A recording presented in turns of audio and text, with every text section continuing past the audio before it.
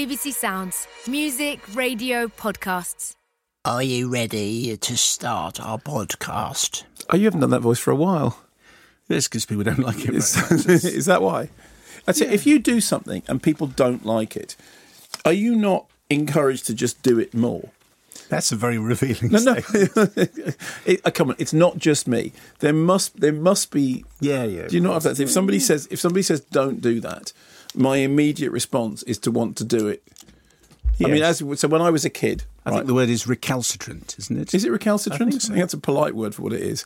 So when I was a kid, specifically, if I was told not to do something, yes, I would, like, with every atom of my being, I would want to do it, and I never. I always wondered why it was that my parents just didn't figure out, just say the opposite of what you mean. Do you know what I mean? I know.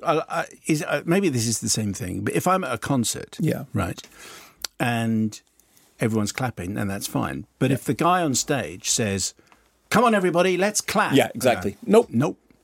Okay, everybody stand up. Okay, I'll sit down. Yeah. Just because. Well, why is that? It's just tendency to be difficult. I saw Lee Mack years and years ago at the New Milton Arts Centre. This was before he was, Lee Mack's stellar star. Although he's still very good, but he was, and he did a whole routine of being Robbie Williams on stage, singing one word of a song and then turning the microphone to the audience, going, "Come on, you know this one." And Lee Mack standing in the back going, annoying. "I paid 50 quid. I thought perhaps you'd sing it." To be honest, that's very annoying when anybody does it, whatever calibre they are.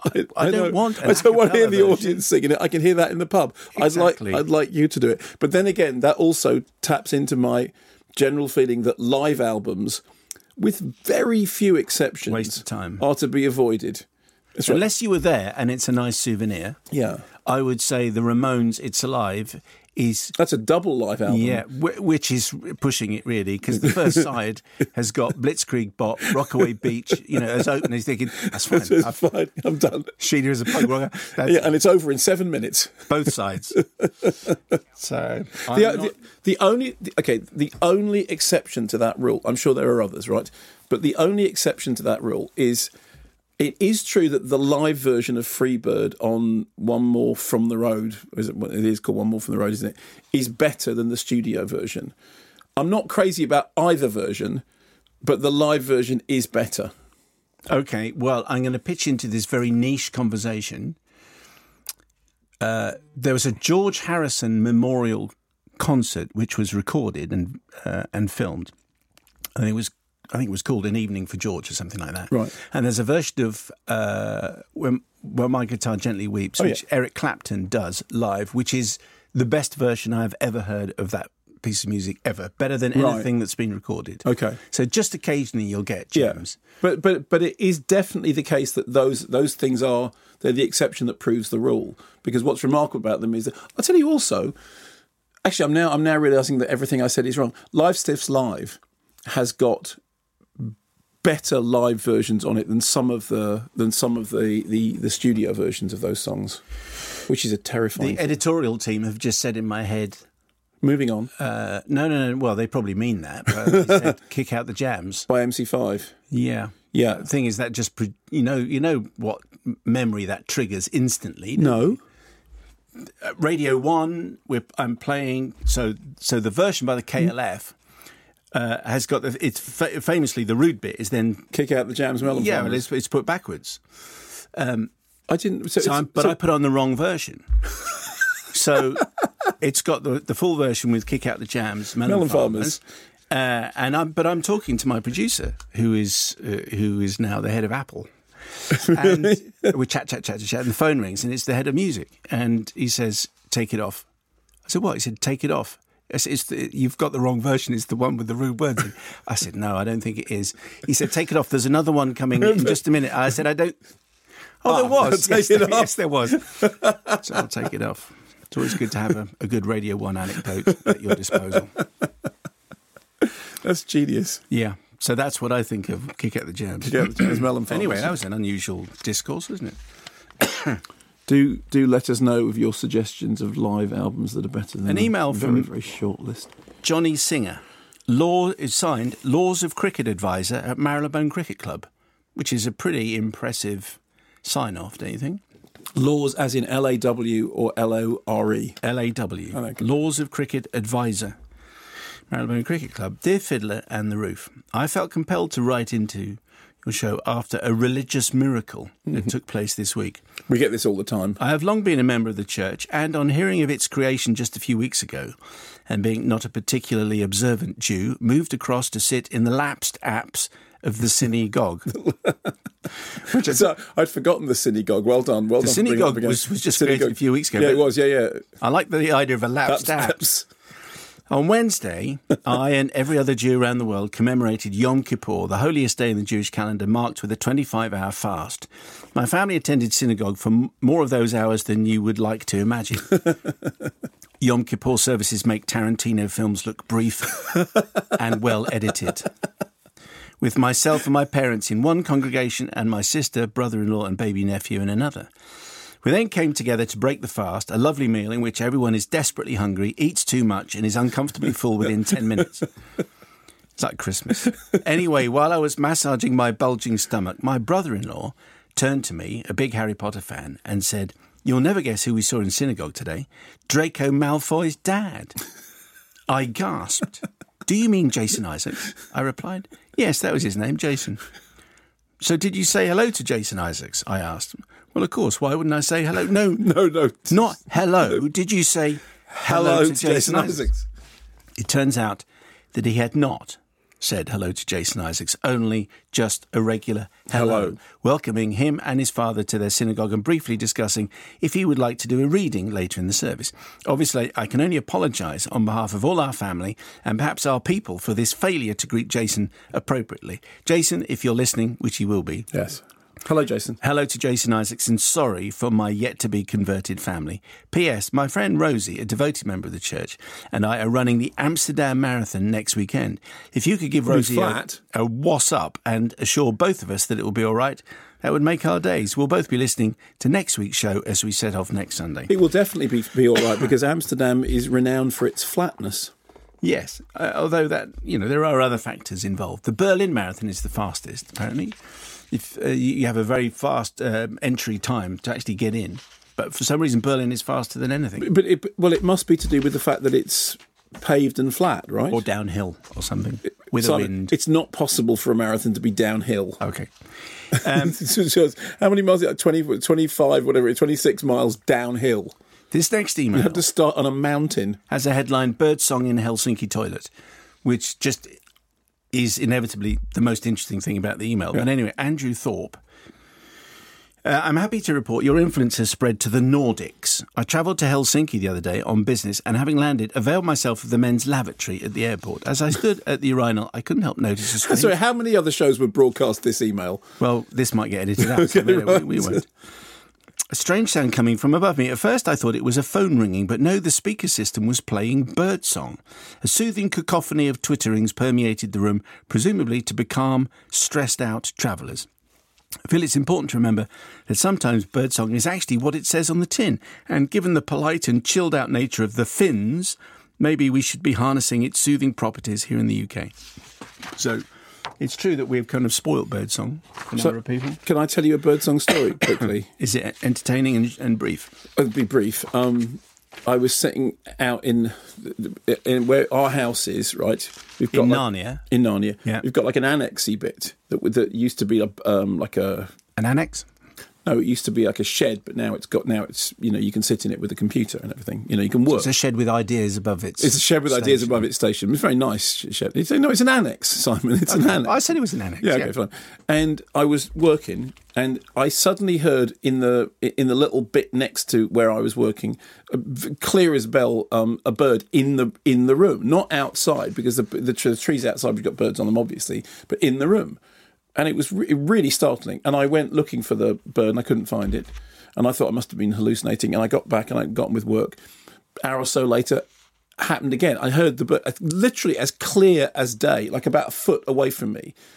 And I thought something's got in through the skylight, or because that's how big. That's how the ideas it's got above its station. It's got skylight in it. Wow, that's and a magnificent shape. I could not find it. I literally couldn't find it, and literally, that's the second literally of the week of the day. And so finally, after the third one, about an hour later, the third one happened again, and I said to the good lady professor indoors, "We've got a bird stuck in that thing," and she went, "That's the clock that you bought for your mother from the National Trust that cheeps on the hour, and that she didn't like because the bird song made."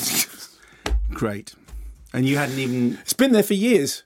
I've never noticed it before. I said literally again, I've never noticed it before. And I was How big looking. is this clock? It's the size of a clock. Well, clocks can be any size. Well, like the size of a 45 single or something, 7 inches, maybe 8 inches. It's just a clock. And it's got birds. So when you look at it, it's got birds all the way around it. And when it gets to the top of the hour, it makes a very convincing bird song. Yeah, but it is still a clock, and it's been there for a while. I know, it's been there for ages. And she said, "Have you never noticed that before?" And I said, "No." Do you think you might be losing it? It's possible. Okay, just that mention. Because someone might email that in, so I just thought that you are losing it. Yeah. We've had emails coming in, people saying that from all around the world, Simon. Most and often from management. Mark in Balham. Management came in. Management are through there. Look. Yeah, look at them. You can tell them. How are we doing? It's a lovely studio. Great facilities. Who are all those people? No idea. But the acoustics are great, aren't Have they? we done something bad? And look, there's look at the facilities. There's a jug of water. I know, it's great, isn't it? Yeah, and it's like it's high resolution studio as well. Because listen, I can do this. Hang on, here we go.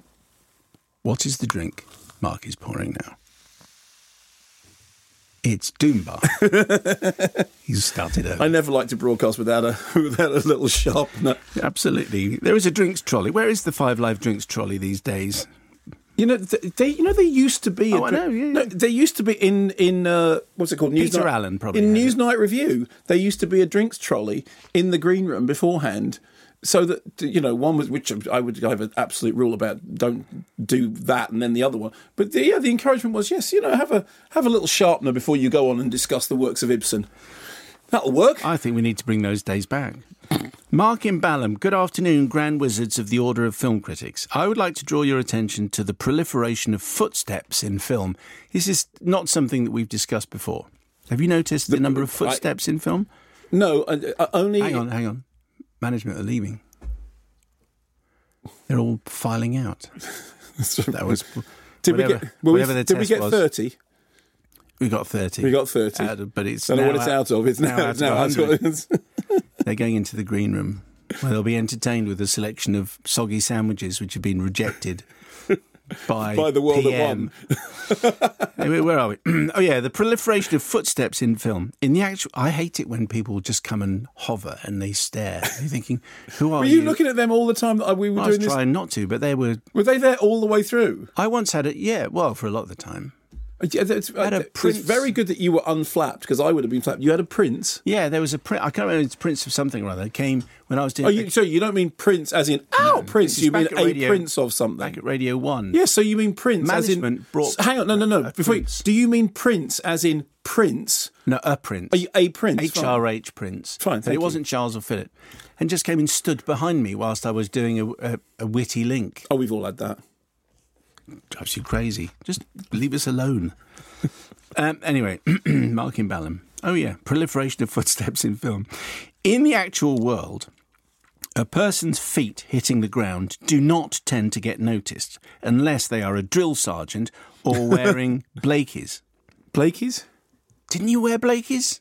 No, I don't know what that is. What is a Blakey? They're metal studs that you put in the bottom of the heel normally to protect the heel. They just made the heels last longer. Why are they called Blakeys? I think that was the name of the company that made them. But not as in, I'll get you, butler. No, what you could do is you could put Blakeys front and back, put them in the heel and in the foot. And then you could tap dance.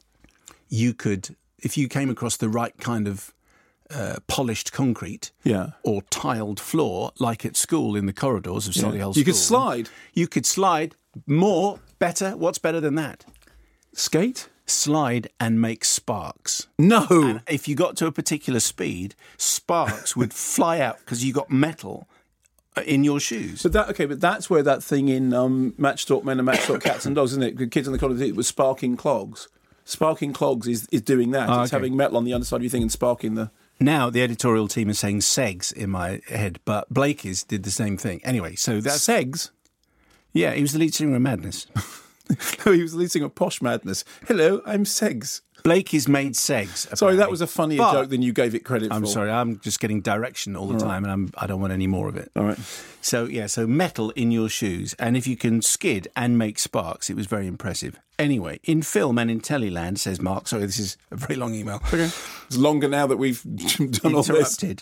In film and Teleland recently, there are always steps haunting me. Flip-flops, bare feet, trainers, no footwear is spared, a ridiculously loud foot sound effect.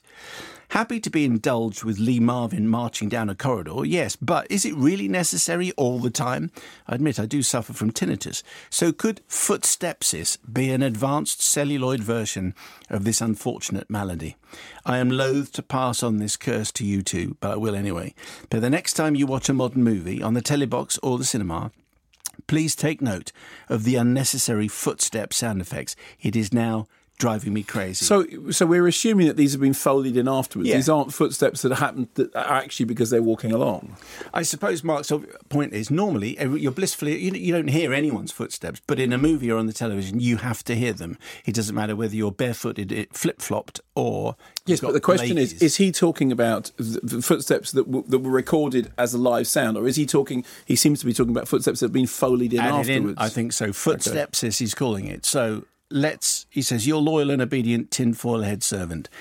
So this is kind of like Small Hill territory anyway, but it's the thing that is driving him more crazy than anything else. We will take examples. Next time you go and see a movie, look out for footsteps. Where you can hear someone walking, where you don't need to hear someone walking. Yeah. Thank you very much. I'm going to go and buy some Blakey's. It's definitely true that in Once Upon a Time in Hollywood, there's a lot of people walking. That's why I said when I said there's a lot of shoe leather in it. There is a lot of somebody comes in and walks from the one side of the screen to the other, and you go, you couldn't have just brought the shot in when they're at the other end. Good point.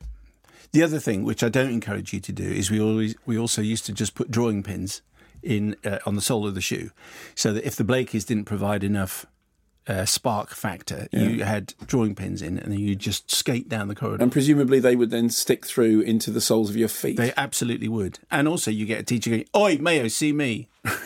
Litter duty, detention. Litter duty. Lines. Double Latin. Double Latin. Go and see the head of divinity, who will talk to you again. Right. By pulling the little bits of hair by the side of your ears. Exactly. We got some correspondence about divinity teachers later in the programme. Okay. Just one more before we kick off.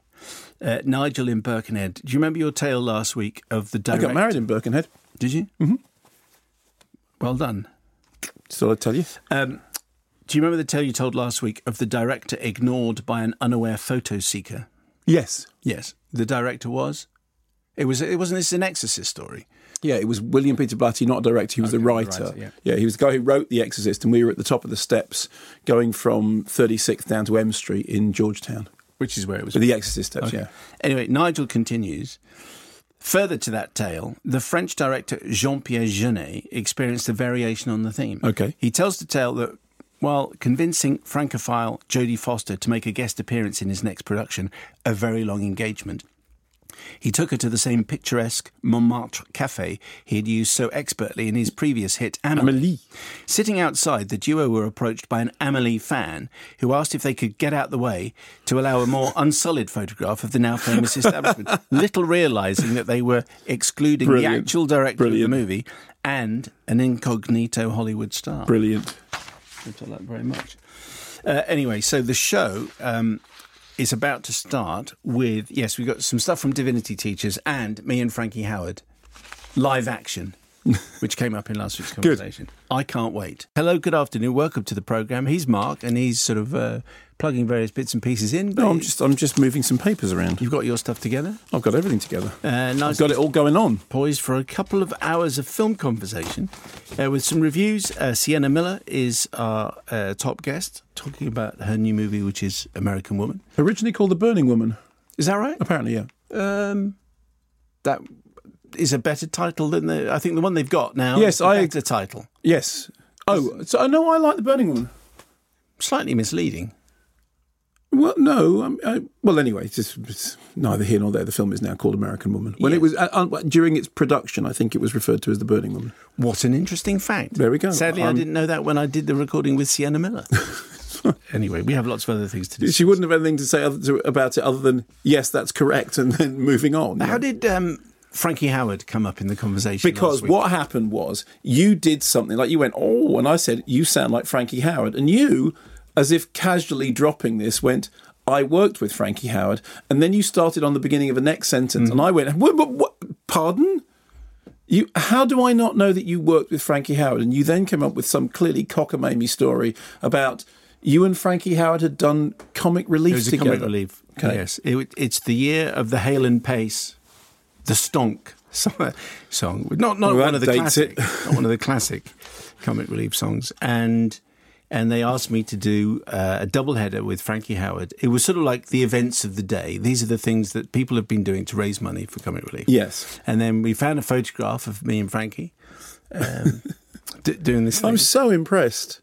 Anyway, we have now actually found some genuine audio recording. Fantastic. And my memory of this, I mean, there's about 6 minutes of it, but my memory of it is that it lasted like 1 minute. Yeah. And I said virtually nothing. And Frankie just, as soon as the audience start to laugh, he just starts making Frankie noises. Yes, because you said he sort of says, now then, or something, and then after which... And they start laughing. Okay. Anyway, here's a little clip of comic relief from 1991. Sometimes I lose the will to live, you know. Never mind. Carry on. Is it me? It's still you. Where are we there now? Yes. Look, there's a lot here. Now, where? There. Oh, yes. All right. Now, let us... I went all high then. Did you notice that? You didn't touch me, did you, by any chance? I'm keeping my distance. Oh, good. Now, shut your faces. Keep that baby quiet there, please. Now, let us praise the staff of Town and Country Building Society, Huntingdon, who have been roller skating dressed as bees. I bet they got a real buzz out of that. I'll do the jokes, do you mind? Now, let me go. Thank you very much. A buzz. I know I didn't bat it at all. No. Now, I tell you something. Never work with animals or disc jockeys. Thank you. And after that, he says, and you're both. Well, you can see. Okay, that's the kind of. That's a career high point. But I mean, obviously, the script did give you the Stooge lines. Yeah, I mean that. I bet they had a buzz. That had been. It's not the kind of thing I would normally chip in and say. Was it not? Even in your chippity chipper Radio 1 days? Tippity top, hang dang doody, top of the pops state. No, it wasn't. Someone had actually put that one in. But I just thought, I mean, it's just terrific. It's just pure Frankie Howard being Frankie Howard. It's when he goes, oh! I went all high then. Did you know? Anyway, so I like that one very much. Well done to our very fine team for cobbling that together. Bill Spindlow's been on. Hello, Bill. This came. I don't know Bill. I was just no, but we had a conversation about RE teachers. It might and the particular form of torture, sadism. Well, it kind of was because my divinity teacher, as he called himself, used to have this particular hair-based torture. Explained now by Bill Spindlow. Mark and Simon. At my school, some 35 years ago, our divinity teacher, Mr. Doherty, employed the same form of chastisement as Simon described on your show last week. Is this something is it talked about in the Bible? Is that how they've figured it out? Did it say, and lo, he did grasp his brother's side hairs and twist them? I am now wondering if grabbing the hair at the side of the head and attempting to lift the pupil off the floor is the stock punishment of the religious education teacher. There we go. I don't recall this being a punishment recommended in any of the religious texts, but despite its temporary debilitating effect, I'm sure many might have preferred this to the alternatives contained therein. Excuse me, Mr. Doherty was a large, stocky man, and after one occasion when I attempted to plea bargain my punishment down to turning the other cheek, I'm fairly sure he managed to lift my feet completely off the floor. Still serves me right for asserting that in that week's class quiz that the other name for the land of Canaan was in fact the land of milk and cookies. Anyway, shout out to the other members of the church in Manila in the Philippines. Very good. So, I don't know. So clear. I mean, I don't know whether divinity particularly had sadistic teachers or not, but it's so weird that it was called divinity. I had completely forgotten that until you said it, but then it became RE. I'm sure this kind of thing is banned. What, divinity? Yeah.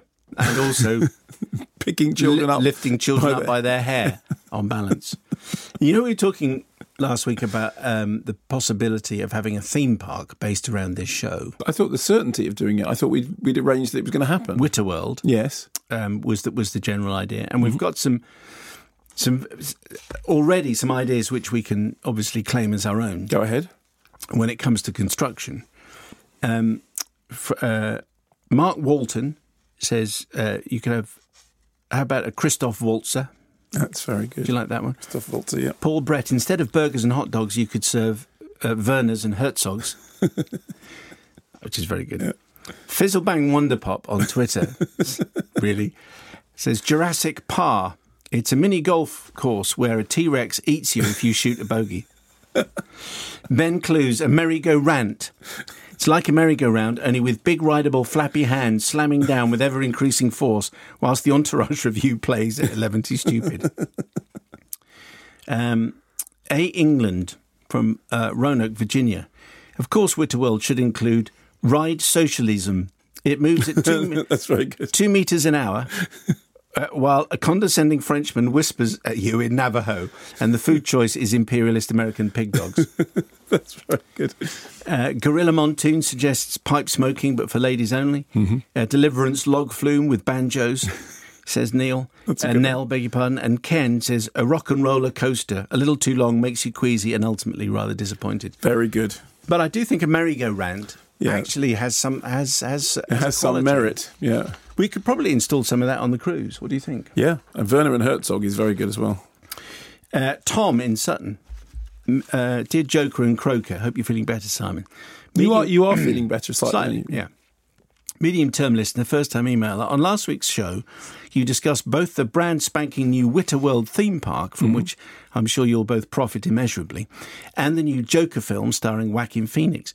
This got me thinking about the postcard one might send to loved ones whilst visiting the world's next experiential phenomenon. Might I suggest postcards with the message, "Wish you were never really here," adorned on them?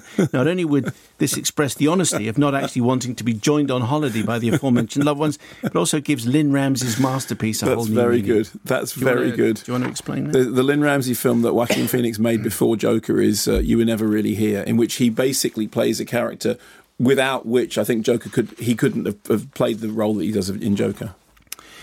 Can I say, by the way, we've had more correspondence on Joker than any film for many years. Yeah. In fact, almost more correspondence about Joker than everything else put together. Yeah, and the YouTube version of the review was trending.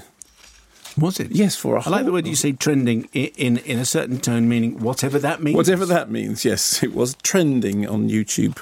Johnny says, Dear Thomas and the Svelte Controller, in last week's show, Simon said hello to the guy who'd been listening to the podcast on Simon's train trip the previous weekend. Well, I am that guy. As soon as I saw the learned quasi-doctor, how dare you, enter my carriage, I was overcome with an incurable bout of Britishness. Much as I wanted to shout hello to Jason Isaacs, it was all I could do to pick up my phone so it was clear on screen that I was listening to Totsimosh Best Devs podcast in the vain hope it might catch Simon's eye. And little did I know, it did. I spent the rest of the train trip silently explaining to my girlfriend sitting next to me, not yet a convert, that we're in the presence of podcast royalty. Needless to say, when listening to the pod on the way home from work next week, I was stopped dead in my tracks. My girlfriend, too, was excited to hear Simon's recollection and has perhaps moved a step closer to being a regular member of the church. Thank you, Johnny. That's very good. I should have tapped you on the shoulder and said, Oi. All right. You said no. Box office top 10. Yes. At 37, good posture. Is it really 37? I mean, it's a very small release. I thought it was rather charming. I think I was more charmed by it than you were. Yes. You had reservations about the celebrity cameos. Oh, yes. I just thought they were. I think if if in a movie you show entitled people, you said, Downton Abbey and so on, but if the entitled people in the movie are behaving in a particularly entitled and unpleasant way, I just find it a little bit annoying. Yeah. Okay, I was less annoyed, which is funny because I'm usually less tolerant than you are. I did think it had a certain charm. I like the fact that Emily Mortimer is playing this very brittle, very cold character because it's so against the grain of what she... Well, Ellie Chambers agrees with you. Okay. Last Saturday, I braved the awful Mancunian weather to visit the wonderful home cinema.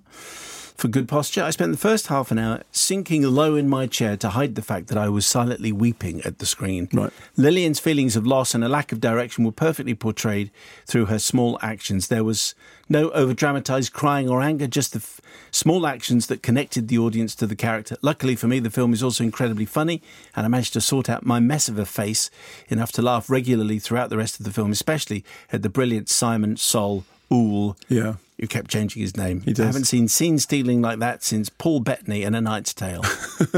That's a good comparison. Which is a good. Yeah. I do think he is really, really funny in it. That's that scene. I think it was the clip that we played when she says, "Have you actually read any of my books?" No.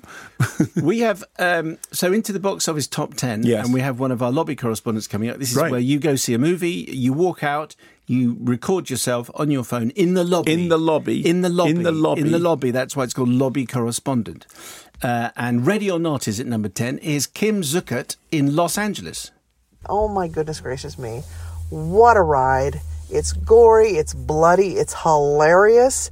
It's got a great cast. It's wonderful to see Andy McDowell again. The lead kills it, literally. And I couldn't recommend it any higher.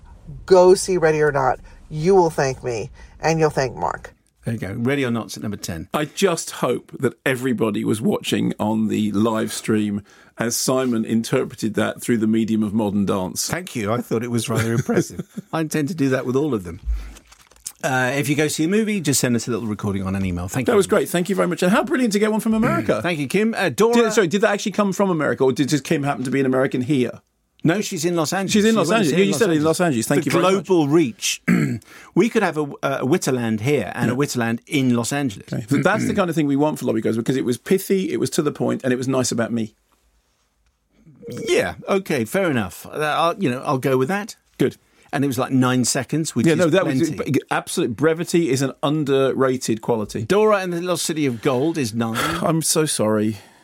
I will get there. But again, this week, not only is there everything that's out there, there's also 2 Netflix movies which have also got brief theatricals. So we're already overburdened with news. I will go and see it. War is at number 8. Yes, now it wasn't press screen, so that's a Yash Raj release which I haven't seen. Well, Phil Ford has. I noticed that War is in the top 10. War is an action movie that apes Mission Impossible, but substituting the great practical stunts of Tom Cruise with poor CGI. It even involves a sequence when the protagonist hangs off the side of a plane in flight. Though it's even more ridiculous. The constant use of humans as shields against barrages of bullets also stretch credulity to breaking point. The film is tonally all over the place, with a middle section that feels like a totally different film. Could easily have been 40 to 50 minutes shorter.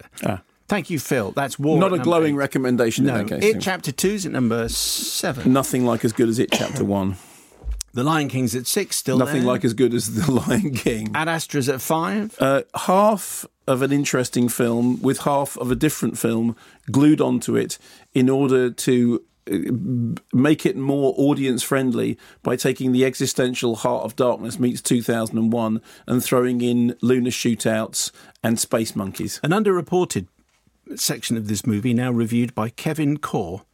In Ad Astra, a subtle directorial signpost hinted that Brad Pitt's dad was open to the idea that aliens existed.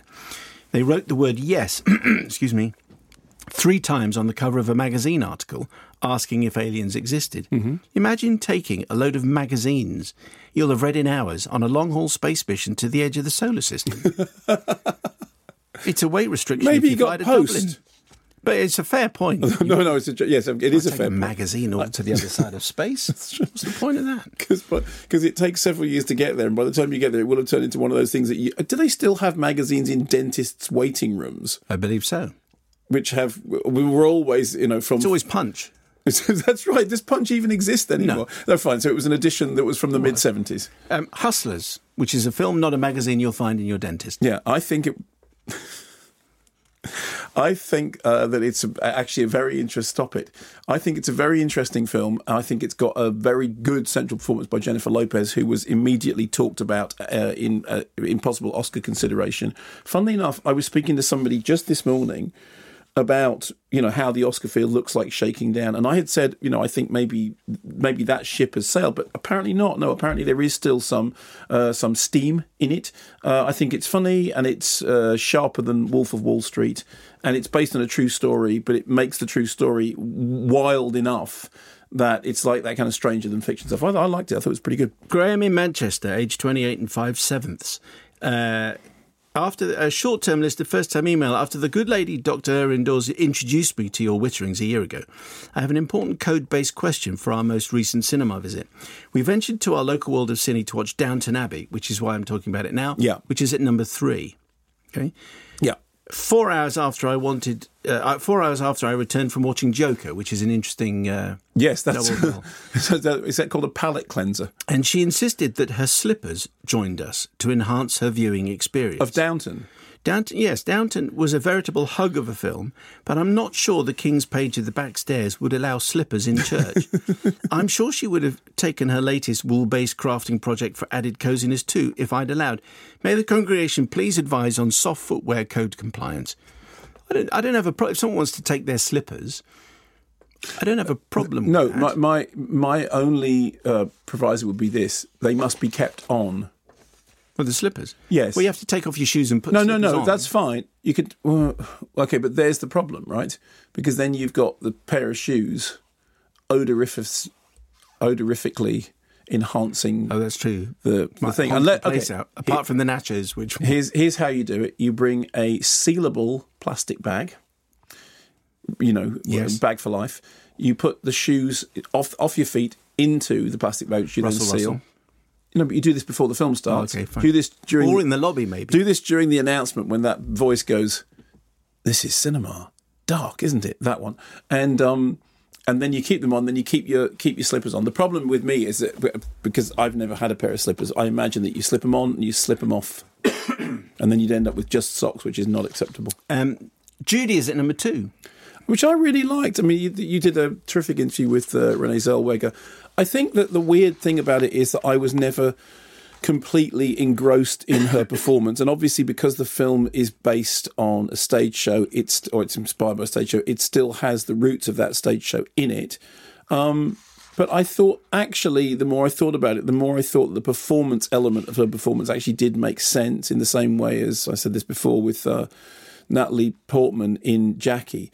And also, I think that if you look, for example, at the Andy Nyman character, the fan who sees Judy through the fan's eyes, I've read a couple of things saying, well, those characters are put there specifically to flag up, and rightly so, her importance within the LGBT community. But I also think, yes, that is true, but I think it's more personal than that. I think it's also through those eyes that we see the magic of Judy that you perhaps wouldn't see otherwise in the performance. This from Gillian Arnell. Hello. Last Wednesday, we found ourselves far, far away from home, normally Oxford and Torquay, lying down in the opulent Regal Cinema of Times Square in New York to watch Judy. The cinema seats there convert into black leather beds, complete with tables which slide over these beds to enable you to eat your 3-course dinner with wine. This is assuming you have like in a hospital bed, fallen asleep during the hundreds of trailers which are shown prior to the main feature. There was, however, no sound of eating or slurping from any of the audience, probably because they're already asleep in the land of Nod. However, we kept awake and watched Renee give a 5-star performance complete with stunning vocals. Michael Gambon and Jessie Buckley, although excellent actors in their own right, were required to do very little but facilitate Renee's tour de force. However, the crescendo of emotion of the finale created by Stan and Dan had us both in floods of tears. A wonderful evening, and to the Regal's credit, the lights did not come up until the last credit rolled. Very good. Stan and Dan are the stars of that film. Errol Partridge just returned from a screening of Judy with my 80-year-old dad. Last week, we unfortunately lost our mother to dementia, and I thought it would be a good treat for my father to take a trip to the local cinema. I was amazed to discover that the last time Dad had visited the cinema was 42 years ago when he'd taken us both to see Star Wars. Wow. To say that my father was totally blown away by the experience would be an understatement. He'd been a fan of Judy Garland since his youth, and my own attention was divided between watching the film and watching Dad as Renée Zellweger's portrayal took him back. Whilst, like Mark, I never completely lost sight of the fact that it was Zellweger, the performance was in turn amusing, touching and powerful. The depictions of Rosalind by Jessie Buckley, Mickey by Finn Wittrock and the fictional Dan by Andy Nyman were all strong and perfectly pitched. A few days later, based on his thorough enjoyment of Judy, I thought he might also enjoy Stan and Ollie, a film with many parallels to Judy, and I was again split between watching the movie and his reaction to the unfolding story. I'm now looking forward to finding many more films that we can experience together. I mean, it is strange that there is that comparison, you know, Hollywood stars in that sort of twilight British theatre environment. For me, Stan and Ollie is the superior film, but I do like Judy.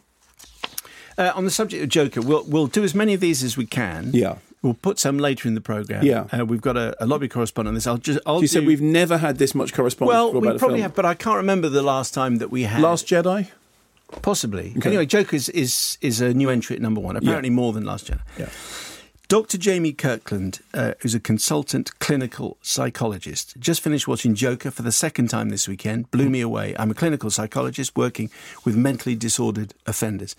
On a regular basis, I hear about unspeakable acts and find out about unspeakable backstories.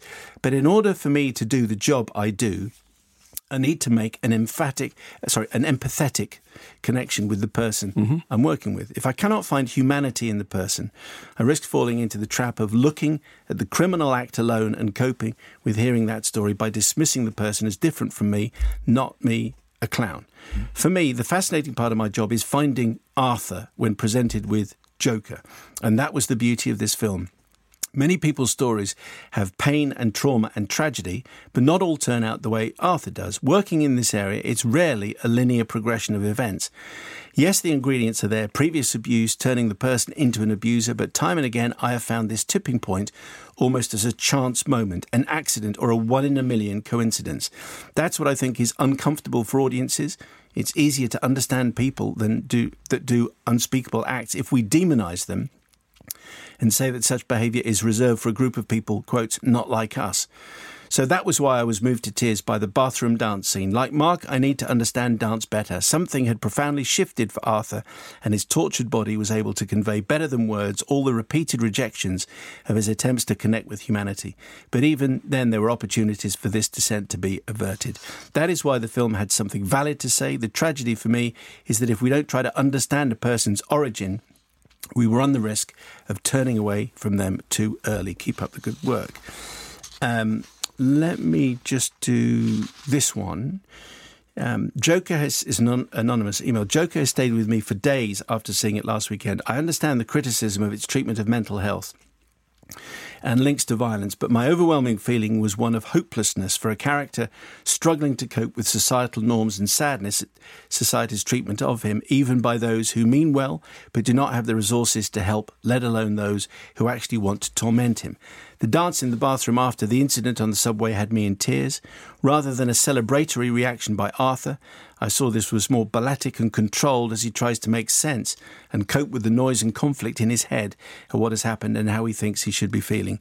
I have some experience of mental illness, as I'm sure we all do now and again. I am torn between wanting to see this film again and never wanting to watch it again. One more just before Mark. He said we've got a lobby correspondent coming here. This is where you just send us a review, courtesy of your email. Katie Reeve has sent us this. A little bit lost for words. Brutal, violent, unsettling, outstanding. Performance from Joaquin Phoenix is absolutely off the scale. Slow burner at the beginning. Climax is breathtaking. Really, really outstanding piece of filmmaking. Thoroughly enjoyed it. Don't see it if you don't like violence. You know, what's really interesting about that is... Send in the clowns, Frank Sinatra in the background. Oh, yeah. No, what I was going to say is what's interesting is it's if you see something written down, it's one thing. It's nice to hear somebody, you know, when almost lost for words. I mean, speaking very eloquently, but you could hear you know, when people come out of something which has been quite a profound experience, you can hear it in their voice, which I think we did in that lobby correspondence. So thank you very much for that. All these responses are great because the film is produces many conflicting responses. The thing I don't really understand is there's some people who really hate it and think it's really shallow and poisonous. And as I said before, it's definitely a film with a very, very bleak worldview, but it's a film about the creation of Joker. What did you expect? I think it's also a film which isn't particularly subtle, is quite clear in its sort of thrusts. The bathroom dance thing is fascinating, and what's fascinating about it is how profoundly it's affecting people. And I was just speaking earlier on to a friend of mine about this, and about if you look in the script, there's nothing in the script about, you know, he goes in, he throws up, and that was all kind of worked through actually on the set.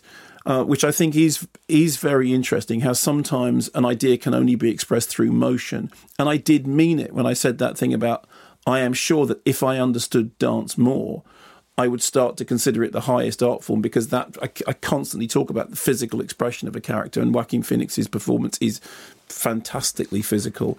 And the only other thing I'd say is this, that the discussion of the way that the film has dealt with mental illness has polarised and divided people. But from those emails that you read out there, it is clear that there is a large, significant section of the audience who either have personal or clinical or maybe both experiences of mental illness, who think that the way in which the film is dealing with it is more sensitive and insightful than the film's harshest critics have given it credit for. Yes. And just on that subject, just to balance it up, and news and sport coming up in just a moment, Dr. Olaf Ringelband says, I am a psychologist and have worked in psychiatric hospitals, and I am concerned about how Arthur Fleck's mental illness is being depicted. Statistically, only very few people with mental illness engage in acts of violence. It's much more likely that they are harming themselves, or they are even becoming victims of violence. That applies even more to the kind of disease the Joker is suffering from, which is very unlikely to be associated with violent behaviour. Thus, I'm afraid this movie might contribute to stigmatisation of people with mental illness, something which is unfortunately quite common. And there we are. But the most fascinating thing is the level of correspondence, the level of debate that the film is provoking, and also just how engaged people, even the people that don't like it, they're very engaged with why they don't like it. And I do think that's an interesting thing, because I can hear it from both sides. As I said, every time I hear Todd Phillips speak, I think, but it's that thing, trust the tale, not the teller.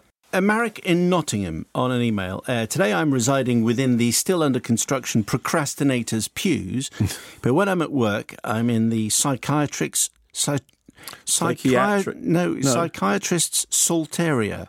What's a Salteria? Well, Psalteria. Is that actually a place? Is that a thing? Don't know. As in a psalter. Anyway, a psychiatrist's Salteria of the church. Anyway, I have been struck by the number of listener contributions in recent weeks relating to mental health issues, which we were just touching on. This is a great thing, as mental illness is something which is unfortunately not spoken about enough. Many of us suffer in silence or know someone who is affected. These issues are frequently portrayed in film. Whenever I watch a film, I hope for accurate portrayals of depression, schizophrenia or addiction. The good movies can provide insight or let sufferers know that they're not alone. There are also those films which unfortunately reinforce negative psycho stereotypes, which could make a barrier to people coming forward. Those of us here in the UK may have noticed it was Mental Health Awareness Day yesterday, so I'd like to take the opportunity to highlight that. If you're struggling, talk to your doctor and they can point you in the right direction to get help. Marek in Nottingham. Thank you. Thank you, Marek. If you want to get in touch with the show, sorry, I banged papers unprofessionally against the microphone. Mayo@bbc.co.uk. Years at Radio 1, he still doesn't know how to shuffle his papers without banging the microphone. Text 85058. You are the ultimate paper shuffler. No, but so we'd be lost without I'm a contributor. It's 20 minutes to 4 o'clock. We're going to talk to Sienna Miller about her new movie, which is called American Woman. You'll hear from her in a second. In this clip, you're going to hear Sienna Miller as Deb Callahan, Amy Madigan as her mother Peggy, and E. Roger Mitchell and Bates Wilder as detectives Morris and O'Brien. What about Bridget's father? He's not around. How long has that been the case? Since he found out I was pregnant 17 years ago, he never wanted anything to do with her. So. Deb, would you sit down, please? Where is he? Where is he living now? South Carolina, Florida. Look, you're wasting your time with him, okay? Tyler Henrik. This is who you need to be looking at. They got into an argument last night. He admitted that. He never wanted her to have Jesse in the first place. And he's been violent with her before. What do you mean he's been violent? I mean, he's hit her. More than once. And Bridget never liked telling me all the he did. So if it was more than once, you can bet it was a lot more than that. Well, has an incident report ever been filed? I told her to file one, but she wasn't going to do that to the father of her kid. What I'm saying is all the boxes are checked off here. And that's a clip from American Woman. I'm delighted to say I've been joined by its star, Sienna Miller. Hello, Sienna. How are you? I'm good. How are you? I'm all right. Yes. Good afternoon. How do we find you? How do you find me? Yes. I imagine that you're quite buzzed and quite excited about this. I am. I'm very excited. I think it's a very exciting thing when independent films get released. It's not an easy journey always, and I'm very proud of this one, so I'm thrilled. How did you get involved? I read the script, fell in love with this woman, and then had a meeting with Jake Scott, who is the director, and I was very flustered from a night shoot I'd been doing the night before and walked into the restaurant to meet him, banged into someone's table on the way in. And he said he'd cast me by the time I sat down because it was just the right See, mood. I never believe those stories. That sounds like a scene from a movie. I know, but it's actually true. It was not deliberate, although he still thinks that a part of me did it on purpose. I did not. So it was almost like an audition without it being an audition. Not that I was aware of, but now I know that it might have been. Yes. And the director is Jake Scott, who is, I'm just going to say it the once, is Ridley Scott's son, which is only relevant because when you come from that kind of heritage, it's going to rub off somewhere. And Ridley Scott's a producer on this movie, so it's all part of this package. But when you say it's an independent movie, what does that actually mean? Does that mean it's low budget? It means there's just not enough money, yes. And that it doesn't necessarily mean it will be released. I mean, in order to get a distribution deal, somebody has to buy the film to release it. So it's made independently of a studio. Okay, and it's made fast. And it's made faster and it's harder work and people are there because they love being there, not because they're being paid to be there. And what was it about the role of Deb, who is... without doubt, I mean, you are in every scene. Yeah. It's your picture, it's Deb's picture. What was it about the portrayal of Deb that made you think you wanted to be a part of it? She just seemed like a very fully realised character in a way that I hadn't necessarily read before, certainly not in films. She begins as one woman and really ends as another woman. By the end of the film, she's gone on this odyssey and has emerged as a fully realised human being. And I think to have that space and time to change people's perception of the character you're playing, to be given the space as a woman in a film to do that is rare. I found her funny, I found her brave, stoic and clumsy and human.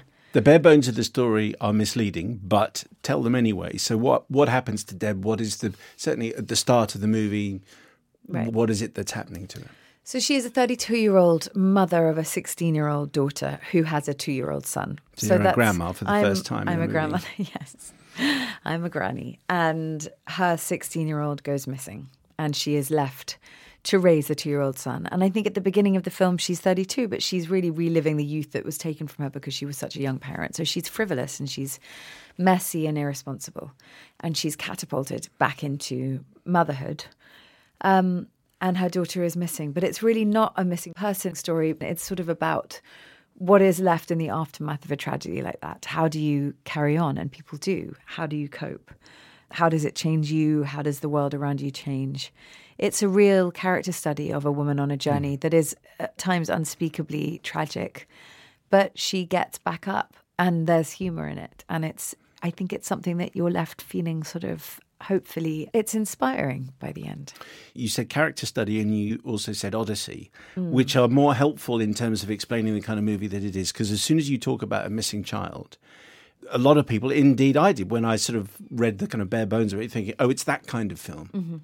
And it really isn't that kind of film. So it's quite difficult to explain what it is. But a study of this woman, Deb, and also her family. It's worth mentioning because the family that you were a part of is one of the most believable families that I think I've seen in recent years anyway. Yeah. Just explain a little bit about who they are and how they fit, because they're just like over the road, these guys. Yeah. So there's a mother and 2 daughters, me and Christina Hendricks plays my sister, Kath. Kath and her husband Terry and 2 kids live across the road from Deb and her daughter and grandson. And Amy Madigan plays our mother, I think the dynamic, because the father died early on, the dynamic was really these 3 women. And it's fraught with love and fury and tension. But there is a deep sense of real love in spite of how people behave, which is often Deb behaving like a black sheep. Yeah. It felt really real to me too. I grew up in a house with a mother and a sister. That was also my dynamic. And Deb can be really unpleasant with her mother, and her mother has to stomach a lot of it. But you're never that far away from the feeling of love and how close, love and hate and resentment can be. They can all coexist. Kath is much more responsible, much more together, and sometimes despondent about her sister's behaviour. But there again is, especially between those 2 women, a really deep love. And that for me is the beating heart of the film, is the sisterly bond. And Christina Hendricks is incredible in this film. She is very good. There's a lot of work for you. I mean, is there a movie that you've done where you've been in every scene before? No, never. I've never been in every scene. And I've never really been the sole lead of a film. In fact, I haven't ever been the sole lead. I've always had a male co-star to lean on. And why do you think that is? I think people were making less films about women than they are now. I think people have sort of woken up in that town and realised that women represent over half the population and therefore should be represented in cinema in the same way that men have been. And I think there is more of an appetite for these kinds of stories. I mean, I want to look at a woman's life. I do. And I want to see that represented. I want to perform it, but also watch it. So hopefully this will be the start of... I don't have to be in every frame of every film again in the future, but I loved being sort of somewhat in charge of a narrative and having the time and space to really develop a character in a complete way. And did it... So you think that there is a greater interest now in women's stories? There has been a shift in how those stories are told? I think there's always been the interest. I just think it's been completely undernourished by Hollywood. And I think because of what's going on in the world and the movements taking place in every industry, but certainly Hollywood is very aware of itself because it's had a huge spotlight shone on it. I think people are much more focused on hiring female directors, female writers, female-centric stories. There is more diversity in cinema. All of these things, it was a very patriarchal kind of system. What's interesting, I think I'm right in saying, so we've already mentioned Jake Scott's the director. Yeah. Is a man who wrote the story. So, I mean, it feels like a very female-centric picture written and directed by a guy. So you can't make... Yes. Hard and fast rules. I guess you can't make hard and fast rules given that you're the only English person in this film. I think, but Jake's an English man. Yes. Yeah, I'm not saying that everything has to be completely produced and directed by women. I think the best people for the job is always the right decision, but I do like to see these female-centered stories being made. Are there in America, they're raised eyebrows because you are an American working class woman in the middle of an American working class family. Like, as I said to you, I think it's one of the best families that I've seen portrayed in a movie for a long time. And that's clearly not you. No. That's not your background. But you were clearly that bumping into Jake in the restaurant, did it? Was that odd? Was that being an English person? Was it just?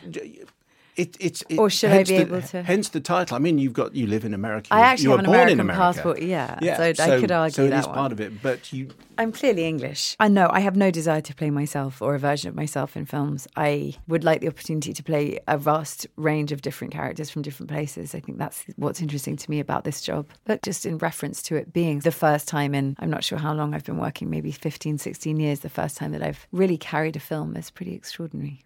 And you've said before you still think about this character that you played, this Deb. That must be an odd feeling for you. It is, but these people, you sort of absorb a little bit of each character that you play somehow. You embody it so completely, or at least I do, and certainly did with this, that it's not something that you particularly want to say goodbye to. I like to just imagine them, and I suppose when I'm older, I'll just be an amalgam of every sort of, I'll be some mildly schizophrenic old lady. Did you take her home? And it was one of the characters that stayed with you when you went home after shooting? I did. And certainly while we were shooting. I mean, I'm not somebody that will stay in character completely the whole time, but I like to hold on to little bits of it. And just with her, I think I felt such love and empathy for that woman and that experience. And that woman really is an American woman. And I think there are a lot of women in America that are just unseen and struggling and coping. It probably relates to an empathy for a whole breadth of society that I don't really know and want to. Given that you spend an awful lot of the film worrying and fretting about what's happened to your disappeared daughter. I know you met with parents of disappeared children. That must have been one of the tougher bits of research you've had to do. Yeah, that whole element of the film is something that is a nightmare for any parent or any human being, I think, can empathise with what that would be like. And obviously to tell a story about losing a child it would be really irresponsible to not spend a lot of time talking to people and hearing about that experience without ever being able to fully understand what it is. But one of the people I met with told me his story, and I said, I can't imagine what that would be like. I cannot bear the thought. And he said, you can imagine what it is, and you have. And that's exactly what it's like. And it's that feeling of, your heart sinks when you read these stories or see those news conferences. And sitting in that space in a strange way, acting is such a bizarre job that you want to look at your worst nightmare and you want to sit in it. It's very torturous, but there's catharsis in it somehow, and I can't articulate why. Having carried this film and put in what I think a lot of people are saying is one of your finest performances ever, maybe your finest, will you expect more from a script? I mean, obviously you read this script and you thought, this is the one for me. You're about to be in 21 Bridges with Chadwick Boseman, but this will change what people expect from you, won't it? I hope so. Although I've said that before, and it depends. I think that Hollywood can be unimaginative in casting, although I just did this TV show, The Loudest Voice, where I really don't resemble myself at all. And I think the combination of that... The one where you're married to Russell Crowe. To Russell Crowe, who is Roger Ailes, the charming founder of Fox News. Yeah. And I hope that if you line up the three characters that I have that in the projects that are released this year, you could say that I'm capable of doing very, very different things. I would hope that this would lead to equally rich and complicated characters, but let's see. And maybe if you get involved in production, then maybe you can make sure that these characters are coming your way anyway. I want to produce, and I never have the impulse to produce things for me. I always think about casting other people. I don't have, it's funny. That part of it doesn't, I should probably do that. Start creating my own content. Yes. So you're interested in getting involved in production, but not for yourself? I don't necessarily think about it in terms of something for me, no. I like the idea of making a film, but I'm not out there looking for, I could play that part or that part. It's more, that would be a good film. Weirdly. Yes. I'm just realising this as maybe we be talk. part of the, making sure that those roles come your way would be to create them myself. Yeah, maybe. I think you're probably right. And I think the women who are really doing well in Hollywood are doing that. So I should take a leaf out of that book. Can you tell us about 21 Bridges? 21 Bridges is like a Sidney Lumet style cop thriller. It takes place in one night, and I can't remember the amount of cops that are murdered, but several. And me and Chadwick Boseman have one night to catch these killers, and we close the island of Manhattan for one night. The 21 Bridges of Manhattan is locked down. So it's a very high octane, kind of adrenaline fueled chase. Sounds great. Yeah, very different. Yes, much more shiny. So there's the TV. The Loudest Voice. Yeah. The Loudest Voice. There's the shiny 21 Bridges, and there's the definitely not shiny American Woman. But I think it's going to be a big deal, and I think people will love the performance of Sienna Miller as Deb. Sienna, thank you very much for coming in. Thank you.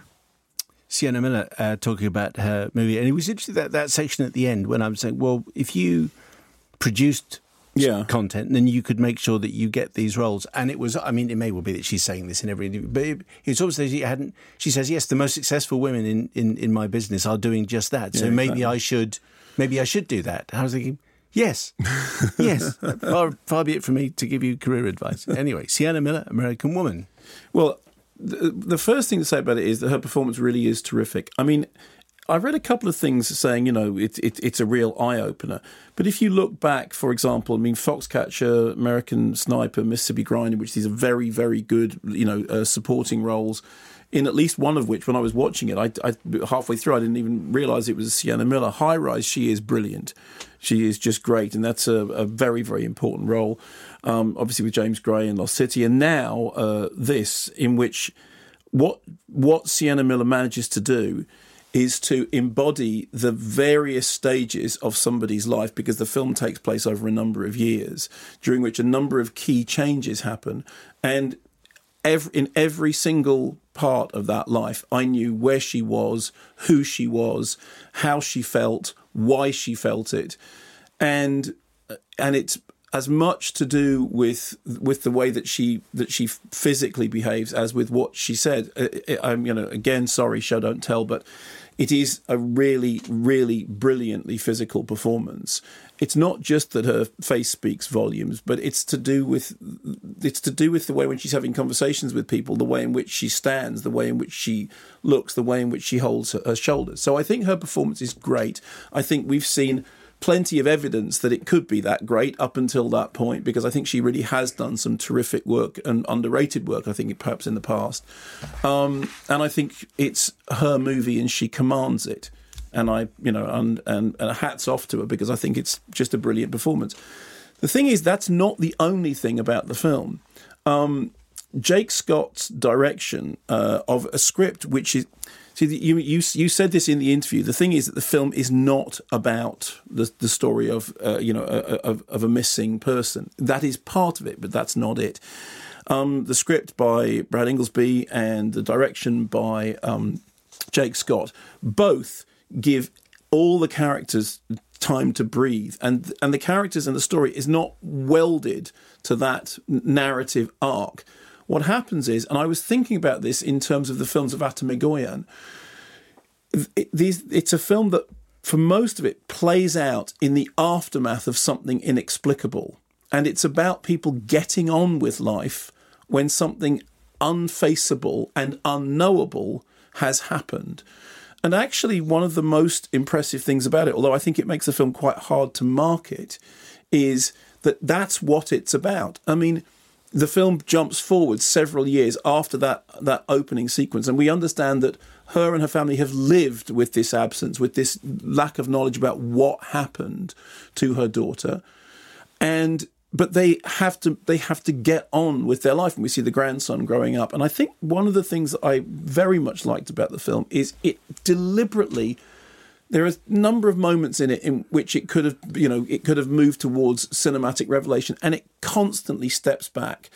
There is one particular scene, and we shan't discuss it because I think just to say what it was would spoil the film itself. But there is one moment in which the film I must stop saying literally, in which the film really does do that thing about you think it's going to do something, and then it doesn't. It moves on to the next section. And it is one of the best use of ellipsis that I have seen. And also, without mentioning anything about it, the original, because she said in the conversation, they actually filmed something that was in that space, and they then took it out. Take it all out. And that's the thing about, when you get to editing a film, cut your lovies, take out the scene that you think may have been the best scene and see whether the film works without it. So I thought, as a piece of storytelling, in terms of the construction, the way in which it knows what to show and what not to show, when to state and what not to state, it is a very well constructed, very well made film, and I think it's sensitively made. I think that the ensemble cast are terrific. You talked about the family across the street, Christina Hendricks, and actually all of those characters, some of them you only see sort of thumbnail sketches, but they're fully rounded. That said, it is absolutely Sienna Miller's film, because the sort of the arc that you go through is her character as you see the young boy growing up. So you see her growing up, and you see her changing. She is changed by what has happened to her. She has an indomitable spirit to some extent, but you feel the pain, you feel the ache, and the sort of and the loss. And as I said, when I compare it to Atta Migoyan, I mean that as the highest compliment. I didn't really follow that analogy. Well, I mean, Atta Migoyan, who made things like Sweet Hereafter and Exotica, but who is a filmmaker who understands how to do that thing about a story existing in the aftermath of something that is unfaceable. And actually, I think that American Woman does that, and I think Sienna Miller is terrific in it. And if there was any justice in the world, she would be up for awards. And don't be misled by the trailer. Although in this case, I would think it might not be the people that's why I said it's hard to market. It's very hard to describe it. Well, I think we've done a very good job though between us. If they'd like to hire us, then obviously we're available. You just said towards the end of that, Mark, if there was any justice, she'd get nominated. Yes. Do you suspect that it's too much of a small release to catch fire? It's always difficult for smaller, as Sienna Miller was saying, independent releases. It's harder for them to get that kind of attention. But bear in mind, awards are voted for by people who saw a limited number of movies. And one would hope that they saw this film, but there's no guaranteeing it. Just one more on Joker. I mentioned at the start of the programme that we had more emails about Joker than any other film for a very, very long time. Oscar Trunley-Smith last Sunday had a rare visit to our local cinema. See Joker. From the first 10 minutes, I had a lump in my throat, a tear in my eye, knot in my stomach. The intensity only increased as the film went on. By the end, I felt completely exhausted. I had to wipe away the hidden tears and then walk the streets of Dover shopping with my better half. I found it very difficult to even talk to anyone. I just wanted to be on my own and process what I'd just seen. It's Tuesday now and I still cannot get this film out of my head. I've listened to That's Life on repeat every day and each time it brings me close to tears. My top 2 films of all time are Apocalypse Now and Blue Ruin. I think this film now sits... Blue Ruin that's what a great thing to have that as one of your top 2 films. I think we did we covered that and we had a guest for that. Yeah, Macon Blair I think came on.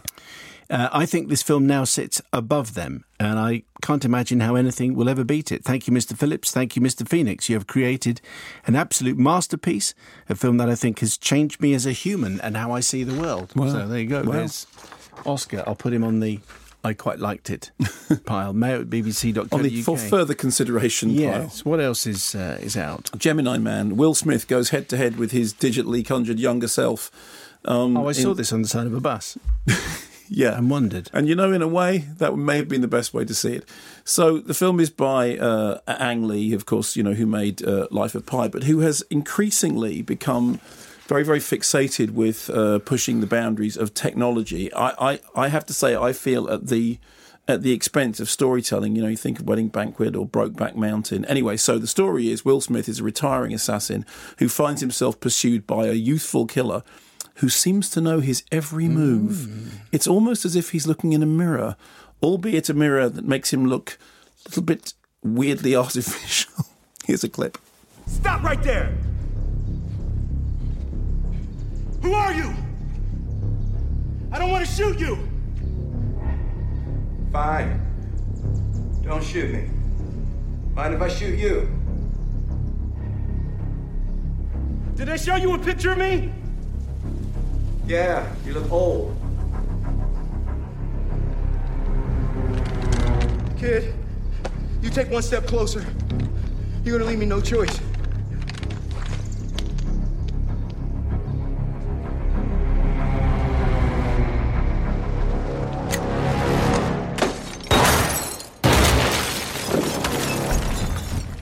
Bang. Honking soundtrack. And indeed, but yeah, that's not quite full Brahms, but it's in the way. So the project, the Gemini Man project, dates back to 1997 when Darren Lemke sold the concept of the film to Sony. And since then, there was a test reel that was called The Human Face. And eventually the project was sort of shelved because they decided that technology wasn't there yet. And then over the years, it's been attached to everybody and their husbands. So Harrison Ford, Mel Gibson, Jon Voight, Nick Cage, Brad Pitt, Tom Cruise, sliced in. Everyone has sort of their names in there. Directors variously spoken of: Tony Scott, Curtis Hanson, Joe Carnahan. Script has been rewritten. Billy Ray, Dave Benioff, Brian Helgeland, So 2016, the project comes to Skydance and now comes to the screen with a script credited to Benioff, Ray and Lemke and directed by Ang Lee, who used that high frame 3D, that's very high frame rate 3D on Billy Lynn's Long Halftime Walk. And I don't know whether you remember, but I said when I reviewed that film, in some places you could see it in ordinary presentation. We saw it presented in the high frame rate. And it was one of those really weird things in which what happens is when you get to a certain high frame rate, so everything just starts to look like weird behind the scenes footage. You remember 48 frames per second for the Hobbit stuff, in which it just... Yeah, fine. So super high frame rate. I think I'm correct in saying 60 frames, 120 because it's left eye, right eye. I think I'm right. The interesting thing is I'm getting to the point that I don't care because... the high frame rate thing for me is a really weirdly non-cinematic experience. A high frame rate was basically pioneered because it I mean, Doug Trumbull, who's been doing some really interesting work with it in terms of, things like UFO-TOG, and I think actually Doug Trumbull was talking about using high frame rate back in the days of, when he was working with Natalie Wood years and years and years ago. But for me, what a high frame rate thing does is, okay, it's meant to solve a problem of transverse skitter when you have 3D, and if a camera moves left to right, the 3D will skitter slightly at normal frame rate. 48 frames, it doesn't. 120 just makes everything super real. So it looks like it's kind of happening in front of you. But also it's edited and it's cut out like so. So it's a weird thing about something cinematic is happening, but it doesn't look cinematic. What it looks like is it's happening in front of you, but it's cinematically organised, and your brain goes, okay, in that case, it looks like behind-the-scenes footage. Sorry, that's how it looks. The weird thing is that there are some sort of well-staged crashy bangy fights. There are some, little action sequences which are, well done. And Mary Elizabeth Winstead injecting a much-needed human note as the kind of ass-kicking sidekick who's tough and strong and strange and, interesting. But the problem with it was, particularly in the version in which I saw it, all you could concentrate on was the bizarre format, which just made you think, okay, I'm looking at the bizarre de-aging process, which of course is done. They said we had to create a full digital human being based on Will at 23 years old. It was nerve-wracking until we saw some tests, and then we knew he could do it. And so there are ideas in there that are sort of sub-Blade Runner-y ideas about souls and bodies, but I'm afraid that watching it was a totally just distracting experience, because it's like Jeff Goldblum in Jurassic Park. He was so busy wondering whether you could, you never stopped to think if you should. And so after all this time, the technology has finally enabled them to do it, and you go, yeah, maybe the reason it didn't get made for all those years wasn't because the technology couldn't do it. It's because it's not that great. It's just a bit And this is a shame, because I think that, Ang Lee has been a great director and has done some great stuff. Also, it's interesting that, they can do this incredible, digital stuff that makes you think you're in the room and makes you think it's 3D and makes you think there are two Will Smiths, but they can't give Clive Owen a decent American accent. I mean, you'd think they'd sort that out. Yes, but they don't. No. Would it be a bit like the Simon Mayo from 1991 Comic Relief with Frankie Howard coming back and trying to kill me, or co-present the show with you next week? Yes, that would be exactly like that, but that would be funnier and be more interesting. So he'd wear a perky jacket, though. He would. and you'd feel really good. Bernie Harper. Oh, yes. Were it not for the excessively nasty body count, Gemini Man would be the perfect action movie. For those of us who love the innovations of The Bourne Identity, Terminator 2, Crouching Tiger, Planet of the Apes, that's not one film, that's a that would be one heck of a film. And first person... Read me that title again. Crouching Tiger, Planet of the Apes. That's what you want. First-person computer game, such joys and much more is crammed into Ang Lee's latest movie. Will Smith makes being 30 years younger seem effortless, inhabiting both roles with charm, energy and emotion. The 3D is dialed up for the action scenes, whilst high frame rate motion gives astonishing sharpness to the whole movie and a thumpingly kinetic intensity to the explosive conclusion. Yeah, can I just say, no, it doesn't. It makes Billy Lynn's long halftime walk look like a long walk at half-time. Which it was. I suspect the uncanny valley is more apparent at the 60 frame per second I saw than it would be in the 2D 24 frames per second. Whilst the benefits of CGI and motion capture are again demonstrated... Sorry. To our listener. Sorry. I'm not being rude to the listener. It's just go on. HFR, high frame rate, presumably, itself is still a work in progress. Yet I found myself... Yeah, you're not kidding. ...quickly warming to this movie, and the smiles rarely left my face until the end. The final reveal is both highly predictable and yet strangely moving. Gemini Man shows once again that Ang Lee can deliver high-tech films that are as emotional as they are visually and viscerally immersive. Okay, can I just say, firstly, I wasn't taking the mick out of the thing. It's the high frame rate thing. I don't care anymore. I don't care anymore. Which bit don't you care The about? high frame rate thing, because it's like, yes, it's a work in progress, but you know what? So far, all the progress has been, this isn't cinema. this is something else. I mean, weirdly, why isn't it cinema? Because there is a quality to the image which actually doesn't, as far as I'm concerned, doesn't work with narrative cinema. What it works with is experiential fairground ride stuff. And that's why, for example, Doug Trumbull actually started out doing those kind of installations. And he was the director that you... Doug Trumbull was the guy who did the Stargate sequence on 2001, directed Silent Running, which is one of the greatest films of all time, directed Dreamscape. You know, he's the person who Brainstorm. He's the person Dreamscape. He's the person Dreamstorm. He's the person who was basically the forefront of pushing that stuff, and I think he's great and really, really interesting. But it's interesting that UFO-Tog is a short film, and it's a short experiential film. It's not. It just doesn't. I don't think it. And I think it's a shame because I think Ang Lee's a brilliant filmmaker, and I just think he should go back to making brilliant films and stop trying to reinvent the wheel with high frame rate 3D because it's not cinematic. Thank you very much. So it's a bit like Smell-O-Vision or one of those kind of things, which Smell-O-Vision is was fine for a 5-minute exactly. novelty. Yes, for Smell-O-Vision, I mean, polyester, I think, is, you know, the scratch and sniff cards in polyester will live with me for some time. 17 minutes past 4 o'clock. If you want to get involved, you can watch the fun. You know, this is actually live on the Fire Live website, and we look fabulous today. Yeah. You can email mail@bbc.co.uk. You can tweet at Entertainment. What else you got? Dolomite is my name. The last time Eddie Murphy was declared to be back on form was Dreamgirls, after which he immediately blew it with Norbit. And do you remember this? There was a moment everyone said, Eddie Murphy's going to get an... Oh, heavens. So now Eddie Murphy back on form again with a real-life story written by Scott Alexander and Larry Karaszewski. Now, you will remember the name Scott Alexander and Larry Karaszewski because they wrote which real-life film about a husband and wife team of painters who were famous for doing pictures with big eyes? Was it Big Eyes? Well done. The Tim Burton film. I kind of fed it to you. And you did, and on a plate. I did. So Scott Alexander and Larry Karaszewski have written a number of things, People vs. Larry, Flint, Man on the Moon, and most notably Ed Wood, which is the Tim Burton film about Ed Wood, the, in inverted commas, worst filmmaker in the world. This is very much a precursor of The Disaster Artist. And Ed Wood was a film about Ed Wood leading up to making Plan 9 from Outer Space, but told with real affection for the fact that he had a dream of making a film, and you know what, he got to make it. So this is the story of Rudy Ray Moore, who's a stand-up in the 70s, who is considered by some to be a very influential figure in the emergence of rap. He had this kind of foul-mouthed rhyming pimp persona named Dolomite, and he went on to star in a blaxploitation movie called Dolomite, which he pretty much self-funded.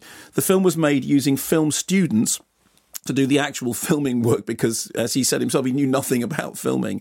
And despite an initial critical kicking, it went on to make money, to spawn not one but two sequels and to become a bizarre cult item.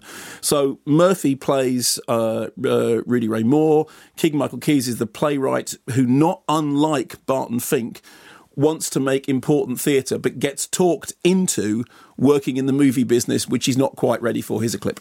We want this thing to be raw. Tell it like it is on the streets. Yeah, lots of pimps and whores and cussing. And kung fu and karate. Brothers love all that kung fu and karate. Do you know karate? No, but I'm a fast learner. I can learn how to chop me a mother. Yeah, yeah, yeah. You know what we should have? An all-girl kung fu army. You know, there's plenty of story opportunity, Rudy. Across this nation, inner cities are being plagued by violent crime. I feel the government hasn't stepped up. That's it. It's Whitey's fault. The mayor's corrupt, and there's an exorcism. God damn it. An exorcism? Yeah, you know all that whole mother in hell. I don't know how that fits into our urban motif. I'd just like to ask for a standing ovation for our editing team. Well done. I know. Well done. I was expecting a few words to appear, and then they disappeared. They were swallowed. That was kind of very well done. So, I mean, there are obvious comparisons with The Disaster Artist recently, but I think there is much more in connection with Ed Wood, and also weirdly with Badass, which was the film about the making of Sweet Sweetback's Badass Song. So Mario and Melvin Van Peebles sort of making and then retelling that story, which this does owe a certain debt to. I mean, basically, the central character is, in this particular case, a kind of one-man film industry who, despite a lack of knowledge about or experience of the film industry, kind of wills this film into existence just through sheer, personality and determination, and through sort of draining his own bank account. It also helps that there are some great supporting performances, notably Divine Joy Randolph as Lady Reed, who Rudy spies in a bar punching a guy out.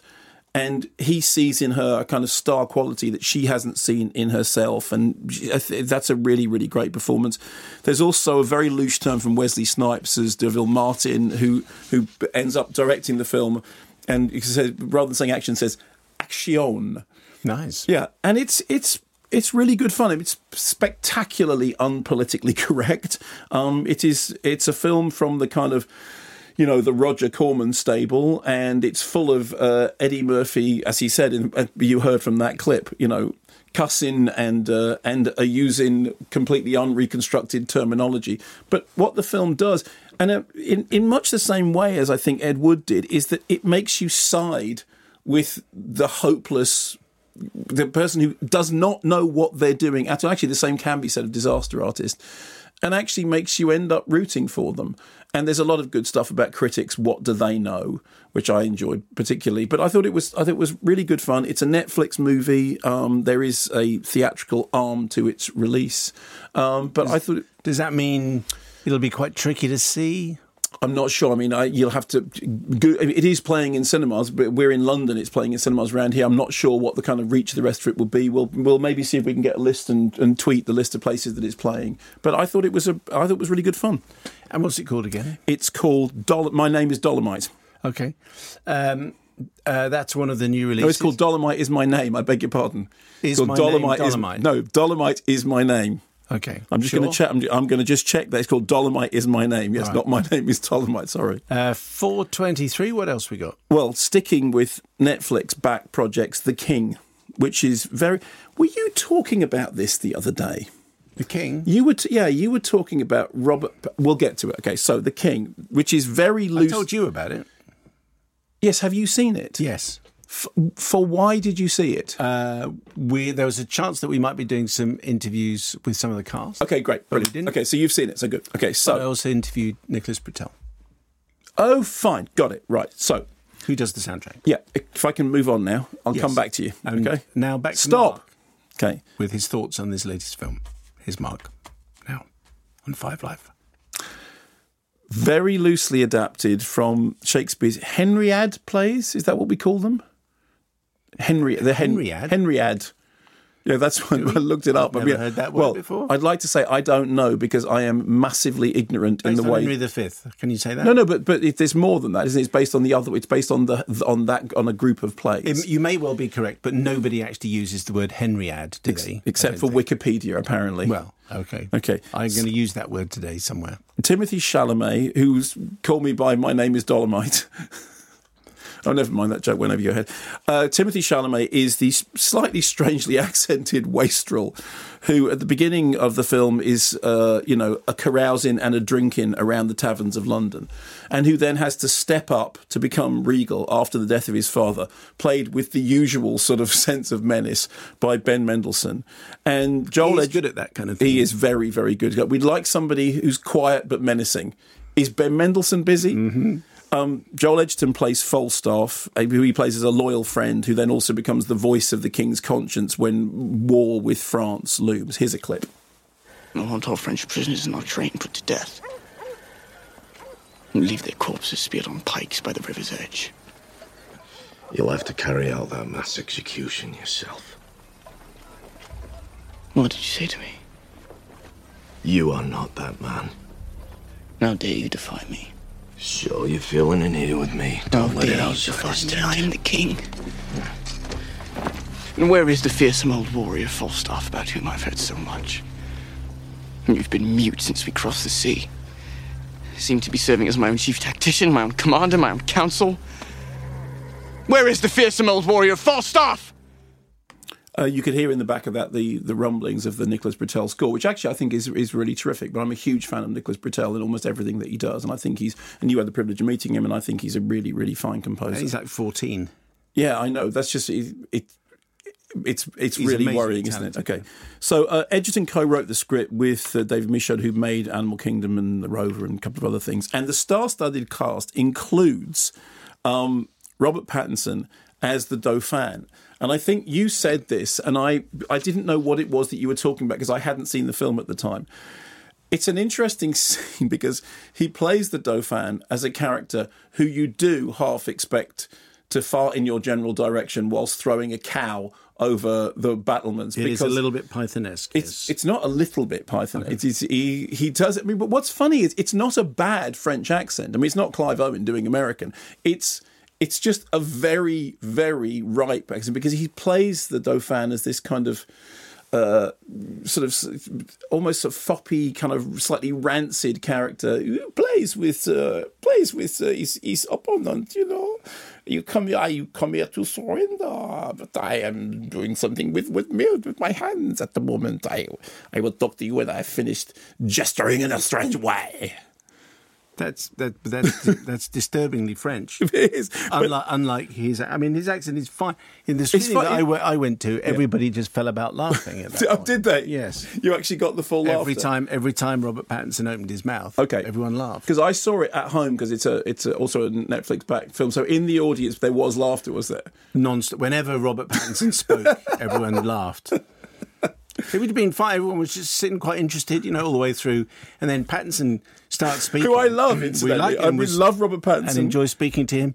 And then he started to speak and everyone thought it's John Cleese. And so the next time he's actually just kind of carried on, everyone started to laugh as soon as they saw him. Hang on, here comes the Dauphin again. But it was weird because I overheard you saying this. It was a few weeks ago, and it stuck in my brain, and I couldn't think what it was that you were talking about. And then the minute he opened his mouth, I went, "That's what Mayo meant when he said it was the thing." The film itself is quite stodgy. It lands a couple of blows, most particularly during the battle sequences, which are like a muddy pub car park fight. I mean, you really get the sense of people bashing each other's heads in massively inglorious circumstances. It does that thing about making war look, well, particularly that kind of war, just look grim and mucky, and there's no sense of triumph about it at all. But by the time you get to the end of the battle, everyone is either dead or completely covered from head to foot in filth. Although Henry did win and the French did lose. Yeah. Is that a plot spoiler, or do we know that that's what happened? I don't think that's... It's the Battle of Agincourt. Yeah, but there is a bit as well when somebody says, oh, yes, well, this, I am going to forever, the thing was on this particular field. Where is the field? Oh, it's Agincourt. It's that field. I thought the battle scenes were good. The battle scene was very good. The longbows were good, and it did do a pretty good... Because sometimes battles are chaotic, and indeed some parts of it, but in terms of explaining the tactics that they're outnumbered, we're going to lure them into this, then we're going to attack from the side, and then the arrow and the thingy. Yeah, absolutely. And I also think Sean Harris was scene stealing as Lord William, and it's also great to see Thomasin Harcourt Mackenzie, or just Thomasin Mackenzie, I believe now, in a small but actually rather crucial role, which is terrific. Because I think she's a great actor. I'm not sure that it actually all adds up to very much. There are individual elements in it that are admirable, but I'm not sure that it's going to live with me or stay with me for a particularly long time afterwards. It was quite nice to see the Battle of Agincourt in a movie, because I hadn't seen that done for a very long time. It's not something which is visited that often. Did you feel at any stage uncomfortable about because obviously Henry V has to do a big kind of speech to his troops, and there was an element of that, and I thought, I'm sure it was fine, and it's time it feels a little bit uncomfortable. Yeah. Given where we are. Yeah. You did feel that. Yeah. Just checking. Yeah. Jack on this But well done for not saying that out loud, because otherwise we'd have to go on a course. Dear, the King is dead, and I'm sorry, Mark, but the King is definitely dead. My girlfriend and I managed to get some tickets to see The King, and I must say I have never seen a film take itself so seriously and yet be so silly at the same time. Departing from Shakespeare usually allows the opportunity for more historical accuracy, but this film manages to make the Bard's version look like it was researched by Woodward and Bernstein. You have full staff as a bona fide war hero, ludicrous mano-a-mano duels, and the King of England engaged in the sort of soap opera sleuthing that only Colleen Rooney has time for. Yet all of this is played out in a ponderous Scenes against a portentous score. The shots... Portentous. Portentous score. Portentous score. The shots are beautifully composed, as is the music, but it suggests a depth which simply isn't there. Given that, I didn't know whether to delight or despair in the arrival of the character of the Dauphin. The French villain is essentially Robert Pattinson, giving us a pallid version of John Cleese farting in our general direction. There we go. Such a sorry disappointment as Chalamet delivers another impressive performance, which deserves better, and the high production values show what an opportunity this was. It just needed them to go once more onto the script, dear friends. It is interesting when you see these Netflix films. I think we mentioned this before. Every time you go and see a movie, it says you get the logo of everyone who's contributed money. Yeah. And there's half a dozen, and there's some logos you recognise, and there's some that you don't, and there's BBC Films, and then there's, regional Southwest television, all that kind of stuff. That's right. But it's Netflix. It's just Netflix. Who pay for everything? They must be like a film producer's delight. Do we need to scrabble around and get the Isle of Man to pay? No. Oi. Netflix. Oi. No, I'm just saying, do we need to get them? We don't. This is like, which city did you impugn the other week? Croydon. Do we need the Croydon Arts Council? I think Croydon's not a city, actually, we don't need the Croydon Arts Council. We don't need anyone to contribute because Netflix are just going to cough the whole thing up. TV Movie of the Week, best films on subscription-free TV, posted on our socials every Wednesday, which I know you check, Mark, when they go up. I do. Mark Slade says Mad Max Fury Road is one of the most sensory overloaded films I've ever seen and one of the most enjoyable for it. Charlize Theron is the true star of the film. Well done. And is a hypnotic presence throughout. I reckon Mark will choose that. Moonlight would certainly be mine, arguably the best film I've seen in the last 25 years. Robert Sison on Twitter, In Bruges is what all films should aspire to be. Runtime, comfortable, script, perfect, performances, outstanding, locations, magical. Mark Cole says, there are far better movies on the list, but I love Chef. It's got great heart and more people need to see it. No film will ever make you need a grilled cheese sandwich more. James Adamson, Rear Window and Vertigo were my first introductions to Hitchcock, thanks Mum, and initially I loved the former film but was turned off by the latter. Later I watched it again and was mesmerised. Vertigo is Hitchcock's masterpiece and one of the greatest films of all time, so I'm picking Vertigo. Clive Albury, when a list has Vertigo and Rear Window, it makes it difficult to choose anything other than those two classics. I'll be watching Bombshell, the Hedy Lamarr story. Or is that Hedley Lamarr? Hedley. Mark will pick good. Moonlight. Well done. Thank you. And Richard Derlin, I like films where directors take a risk and succeed in directing within tight restrictions. Rear Window is a brilliant example of technical accomplishment, i.e. filming from within just one room. And Andy O'Donnell, The Ghoul, because I can't remember the last time a horror film, British or otherwise, stayed with me for days, or I didn't have to rely on some kind of cattle prod cinema. TV Movie of the Week is? I'm going to go for Moonlight. I did toy with the idea of In Bruges. I mean, the Hitchcocks obviously are brilliant, and particularly since I did a Secrets of Cinema about science fiction in which we were talking about, time travel, going back to Hitchcock. But I'm going to go for Moonlight because Moonlight is one of my favourite films this side of the 21st century, and I think it's just brilliant. I think Barry Jenkins did a brilliant job of it. And again, Nicholas Britell score, but it's all that chopped and screwed soundtrack in which the use of Hello Stranger by Barbara Lewis is just brilliant. So I'm going to go for that. And that is, before you leap in and ask me, 9 at night on Saturday on Channel 4. And I know Channel 4, I know how to find it.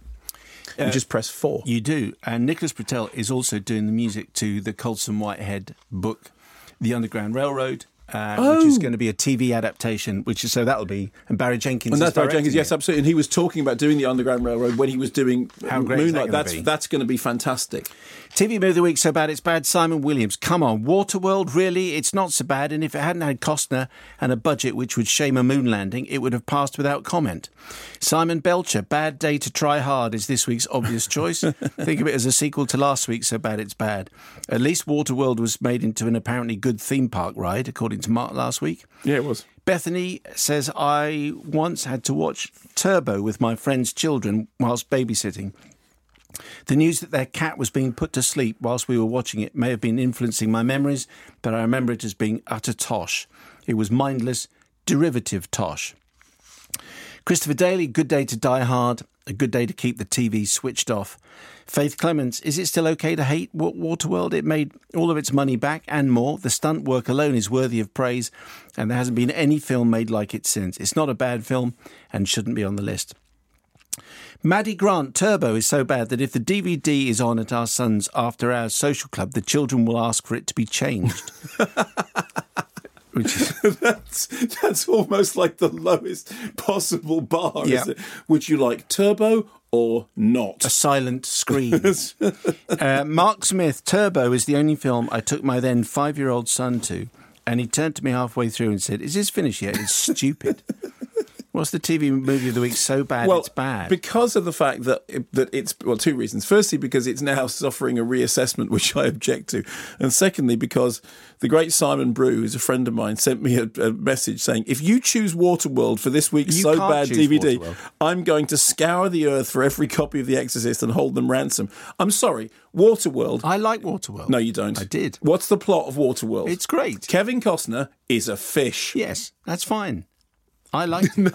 I enjoyed it. Did you really? I did enjoy it. Okay, well... but mainly because everyone had told me how rubbish it was, and I thought, okay, it is, but I'm having a good time. The reason Waterworld is industrially important is it was the tipping point moment at which it was demonstrated that if you make the budget the story, the film will make its money back. And although the whole thing about there's not enough money in the world to pay for Waterworld did end up, I mean, there was various conniptions about who owned it and blah, blah, but it did end up making its money back. And it was the point at which it was like that everyone went, oh, okay, fine. There are certain rules that you can follow, and we won't lose our shirts. And I'm sorry, Waterworld deserved to, and I use the pun deliberately, sink without trace. No, Kevin Costner, it's good, is a fish. You know, in the original, when's it on? In the original versions of the script, Waterworld can be avoided at 9 at night on Saturday on 5 Spike. 5 Spike. Yes, I wonder whether 5 Spike have ever showed Fan 4 Stick.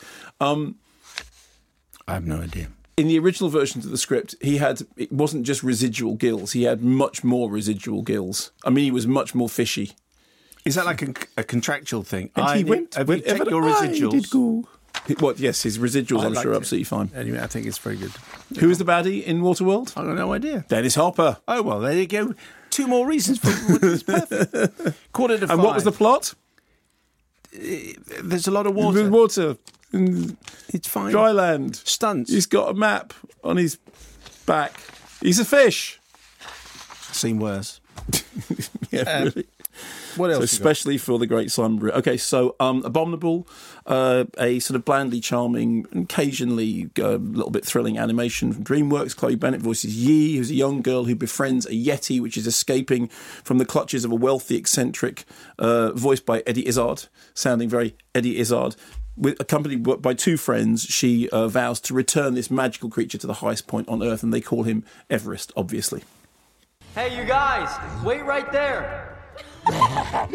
Ooh, Everest, look, make a wish. No, they're for wishing. I wish I was a basketball superstar. Starting in the championship game, the mighty Pain. Wait, is that a drone? What now? I wish there was a way out of here. What's going on? Whoa! Yi, let go of that. It's dangerous. Everest, are you sure about this? No, Pang, get down from there right now. So that low rumbling sound that you heard is the kind of magical power which transforms the world around them. And in fact, there are some really beautifully rendered sequences. There is a sequence in which this kind of landscape, this is in the trailer, you've probably seen in the clip, in which this landscape of yellow flowers is able to be ridden like a huge sort of surfing wave. There's another scene which involves climbing up a huge giant Buddha statue and then playing a violin, and the music kind of causes the flowers to blossom around them. And there were a couple of moments when I looked at it and thought, oh, that's lovely. That's really breathtaking, magical. There are other moments when you think it looks like it's, put together from a collection of familiar elements. I mean, people have pointed out there are hints of E.T. and hints of How to Train Your Dragon, although I was thinking of Leica's Missing Link, which is the Bigfoot film, which is a very, very different film, and I'm very drawn to that kind of stop motion physicality. So I didn't think it was classic in any means, but it's perfectly fine. It's a little bit bland with moments of sort of magical stuff in it, and I'm sure that it'll charm a certain audience. I don't think it's life-changing in any way, but it's perfectly fine. Perfectly fine. But you really can't be bothered. No, it's not even that I can't be bothered. As I said, I think there are a couple of sequences in it which I did think were really quite charming, and I mean, I'm still at that point in my life that I do look at some of the things that is achieved by modern movie making techniques and think, wow, that is astonishingly beautiful. I think I wanted a little bit more, but it's fine. Okay. That'll mean the holidays and the half term is on the way. What else? What else we got? The Day Shall Come, which is the latest from Chris Morris, about the arch agent provocateur Chris Morris, about the farce at the heart of American homeland security. The film is inspired by some real cases, including the case of Liberty City 7, and it's a story of a bunch of renegade misfits effectively being fitted up by the FBI.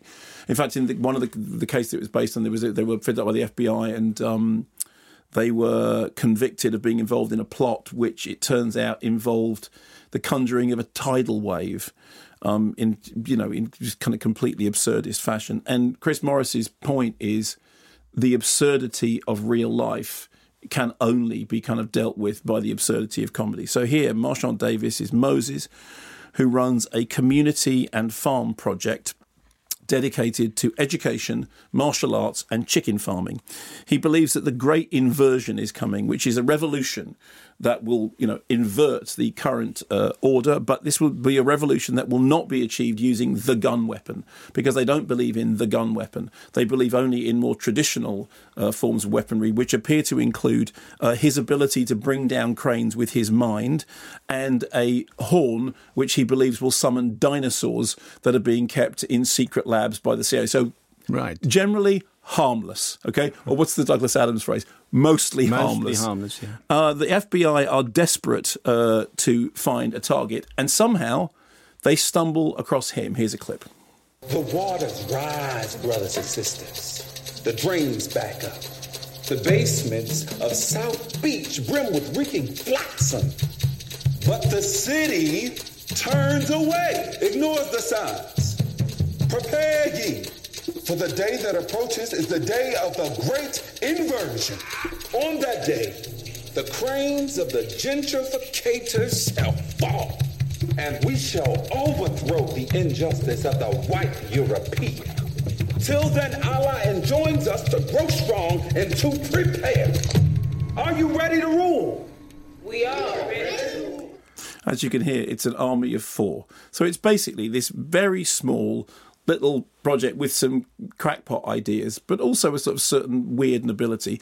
And what happens is that the FBI are desperate to find somebody that they can, fit up as, obviously a major terrorist threat. But the only way they can do it is if the person or the group start to become a threat. So Anna Kendrick is the FBI agent who, in need of a career-boosting conviction, conspires to send somebody to offer them money and guns. They don't want guns because they don't believe in guns. They don't believe in violence. They believe they believe that God speaks to them through a duck.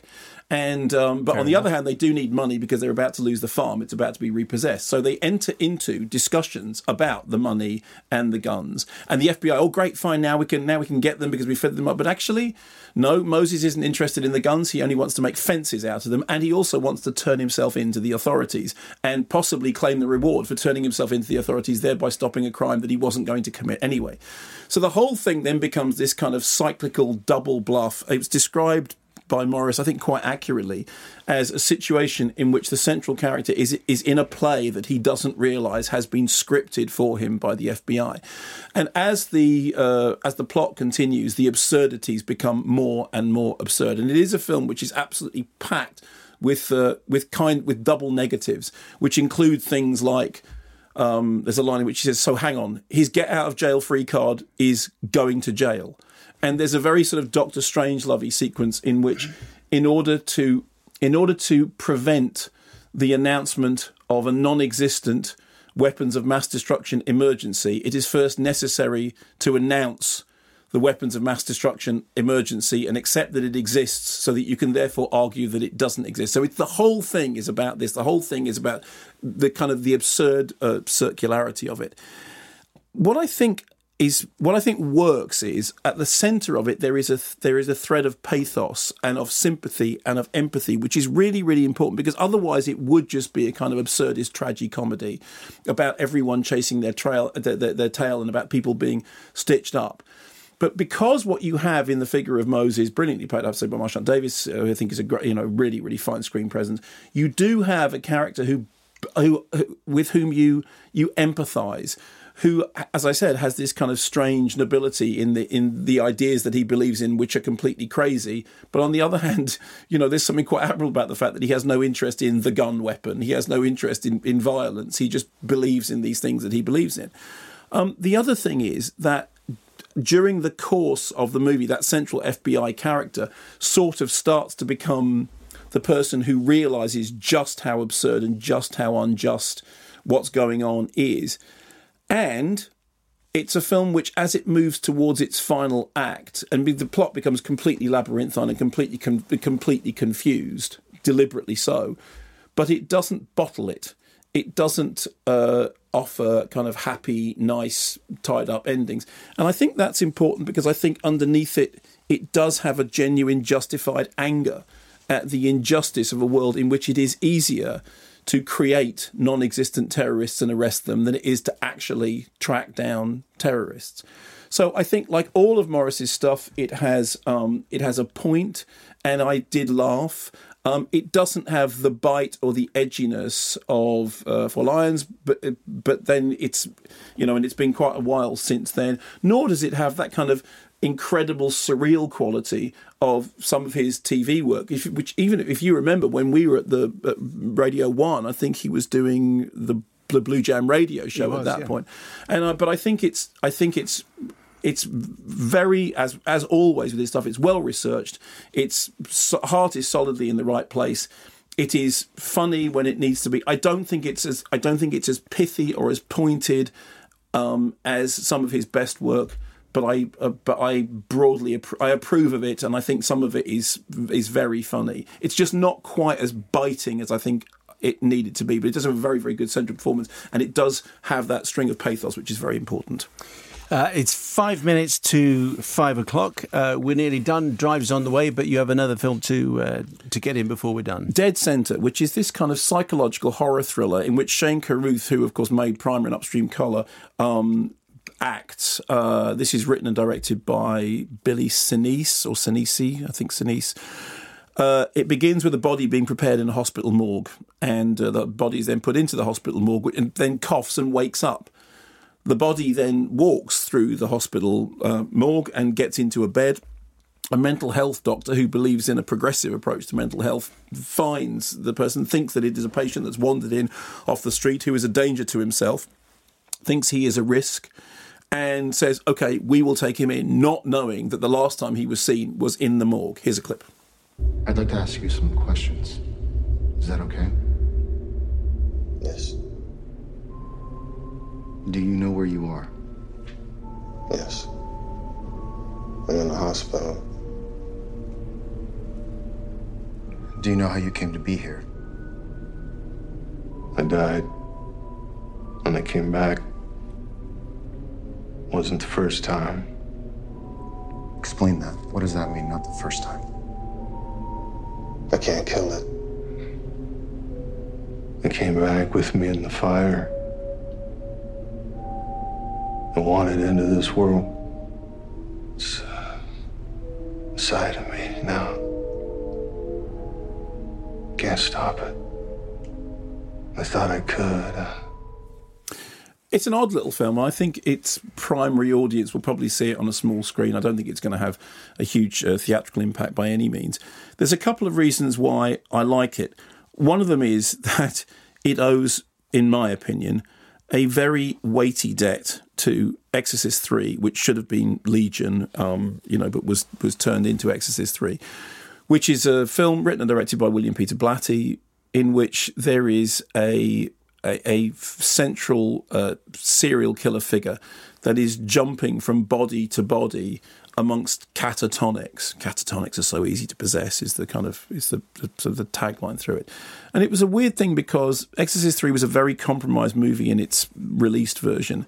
But it's amazing how many films since then have recycled ideas that come from that film. And I think it's just very, very encouraging because it didn't get it didn't get properly treated at the time either by the studio or I think probably by the critics.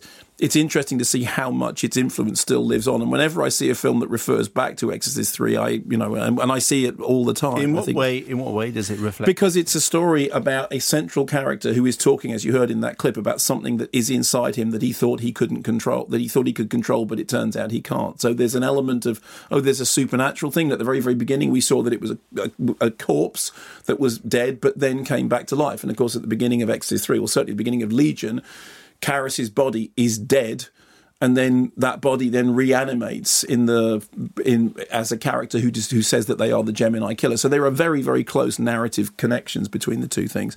I think it benefits from an effectively realistic sort of medical milieu. You do feel like you are in those corridors. And the other thing, I think, as you heard from that, the way in which the sound design and the soundscape is done is I think, brooding and unsettling, punctuated by a kind of scream that recalls the Kaufman remake of Invasion of the Body Snatchers. There's a touch of Green Mile in there as well.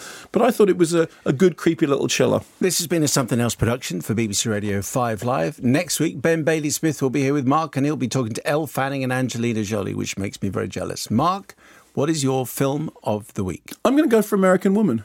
Well, that was a very fine show. I remembered halfway through the show that it wasn't a prince, it was a duke, by the way. Oh, okay. Who was being brought around by the head of BBC something or other, and stood behind me. It was like Duke of Kent. But did he stand behind you in the studio?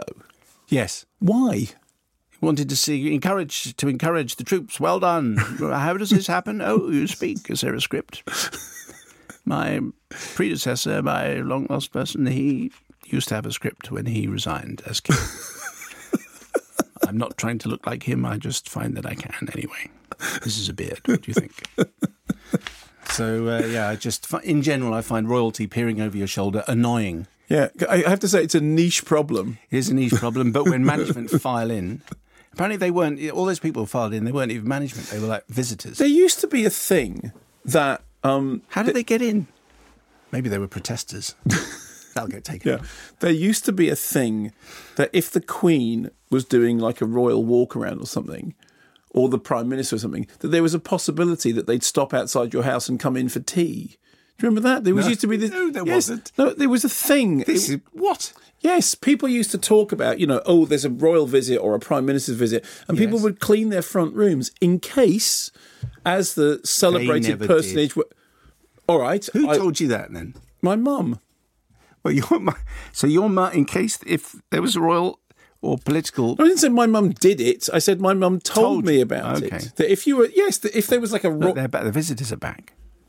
Now I'm not going to look because now we know they're not management. I'm not even going to look at them. You're not even going to notice. No, they can take a hike. It used to be a thing, and in fact there was even sitcoms about it. There was even sitcom sketches about a royal visit. Terry and June doing it. Yes, but it was only funny because in the real world that was a myth, or maybe it did actually happen. I'm sure that I remember an actual piece of news footage of the Queen, Sussex. Yes, and she popped into Benny Bling Blong's front room where she had a refreshing cup of tea and a sandwich, Mum. That never happened. That's like an episode of Dad's Army. No, I think it did happen. Okay, well, we'll find out, shall we? Yeah. That's either so you can. Winston Churchill took a little bit of a break when he used somebody else's WC on his blah blah. That never happened. Hello, I wonder if I could use. I think your mum was having a joke.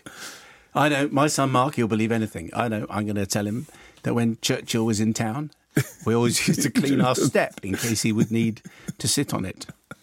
Anyway, shouldn't sit on the step. It gives you piles. Why? Well, you know that the whole thing. If you sit on a radiator, it gives you piles. If you sit on a cold step, it gives you piles. If you, I didn't know this. It's not true. Or hemorrhoids, or You should never sit on a radiator or a cold step because it'll do unspeakable things to your insides. Who told you that? Well, everyone told me that. That was a thing. Okay. Did you grow up in England? And now it's time for DVD of the week.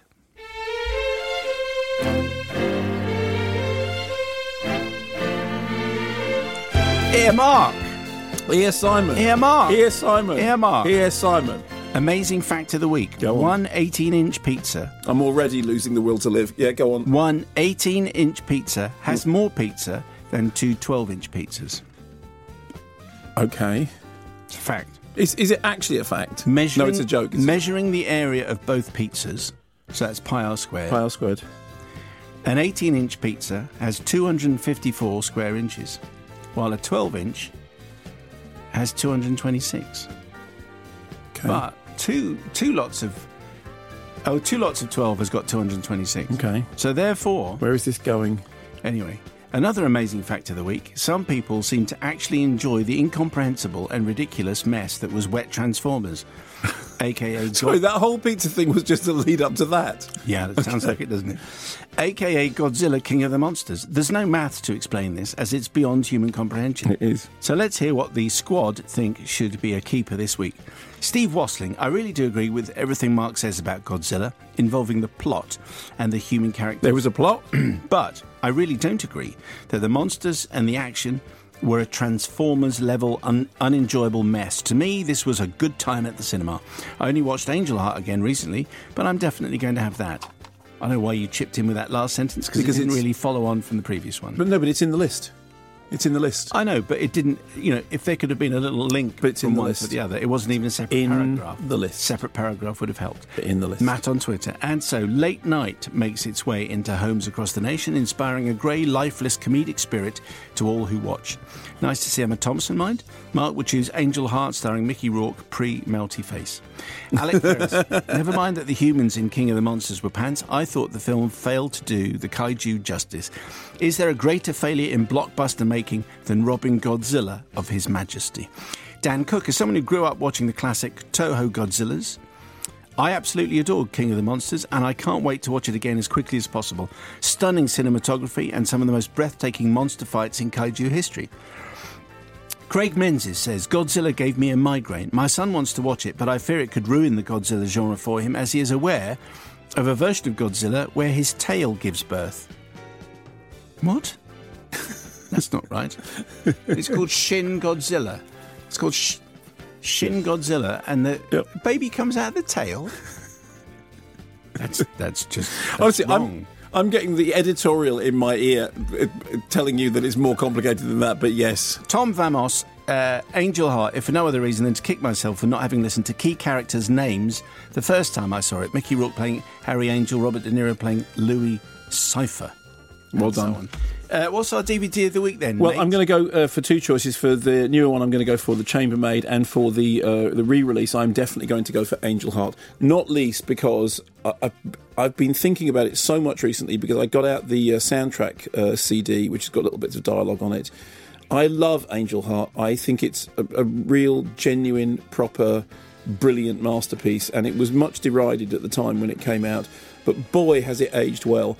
And it is worth seeing, not least because Mickey Rourke is so good in it. I mean, I know he'd been good in other things, but Angel Heart is... You look at Mickey Rourke in Angel Heart, and firstly you think, what happened after that? And, many answers to that question, up until we get back up to the sort of comeback. But also, De Niro's hardly in it, but that Louis Cypher character, I mean, that whole scene when he peels the egg and says, some religions think the egg is the symbol of the soul. Would you like an egg, Mr. Angel? Have you seen it? And no. Mickey Rourke says, I got to think about chickens. I got to think about... Oh, great, I got to put Woody Allen's in this movie?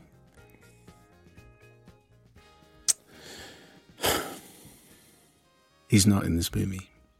That was me doing Mickey Rourke. I do apologise for that. I just got... He's a foreign gentleman. Mr. Cypher, he's a foreign gentleman. Anyway, before we finish... Usually I do divorces, I mean, people, they look in the phone book, Angel A, that's how they come to me, that's how it works. We're going to finish with a little bit of birdsong. Your Johnny favourite, he been, With MC5. Yeah. Here we go. Oh, good, okay, right.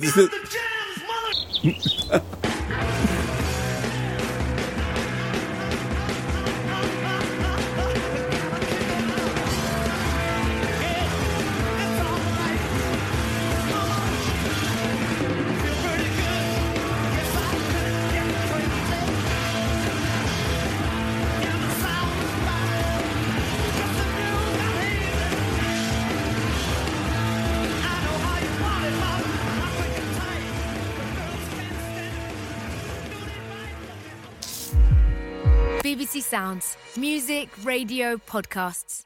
Okay, so the Rugby World Cup is now finally underway in Japan, and right now on BBC Sounds you can hear the Rugby Union Weekly podcast with me, Chris Jones. And me, Danny Kerr. Chris will have all the latest from inside the home nation's camps, his tour of Japan, including karaoke bars and cat cafes. And I'm on the sofa with my fellow Englishman and old mate, Chris Ashton. Rugby Union Weekly, available now on BBC Sounds.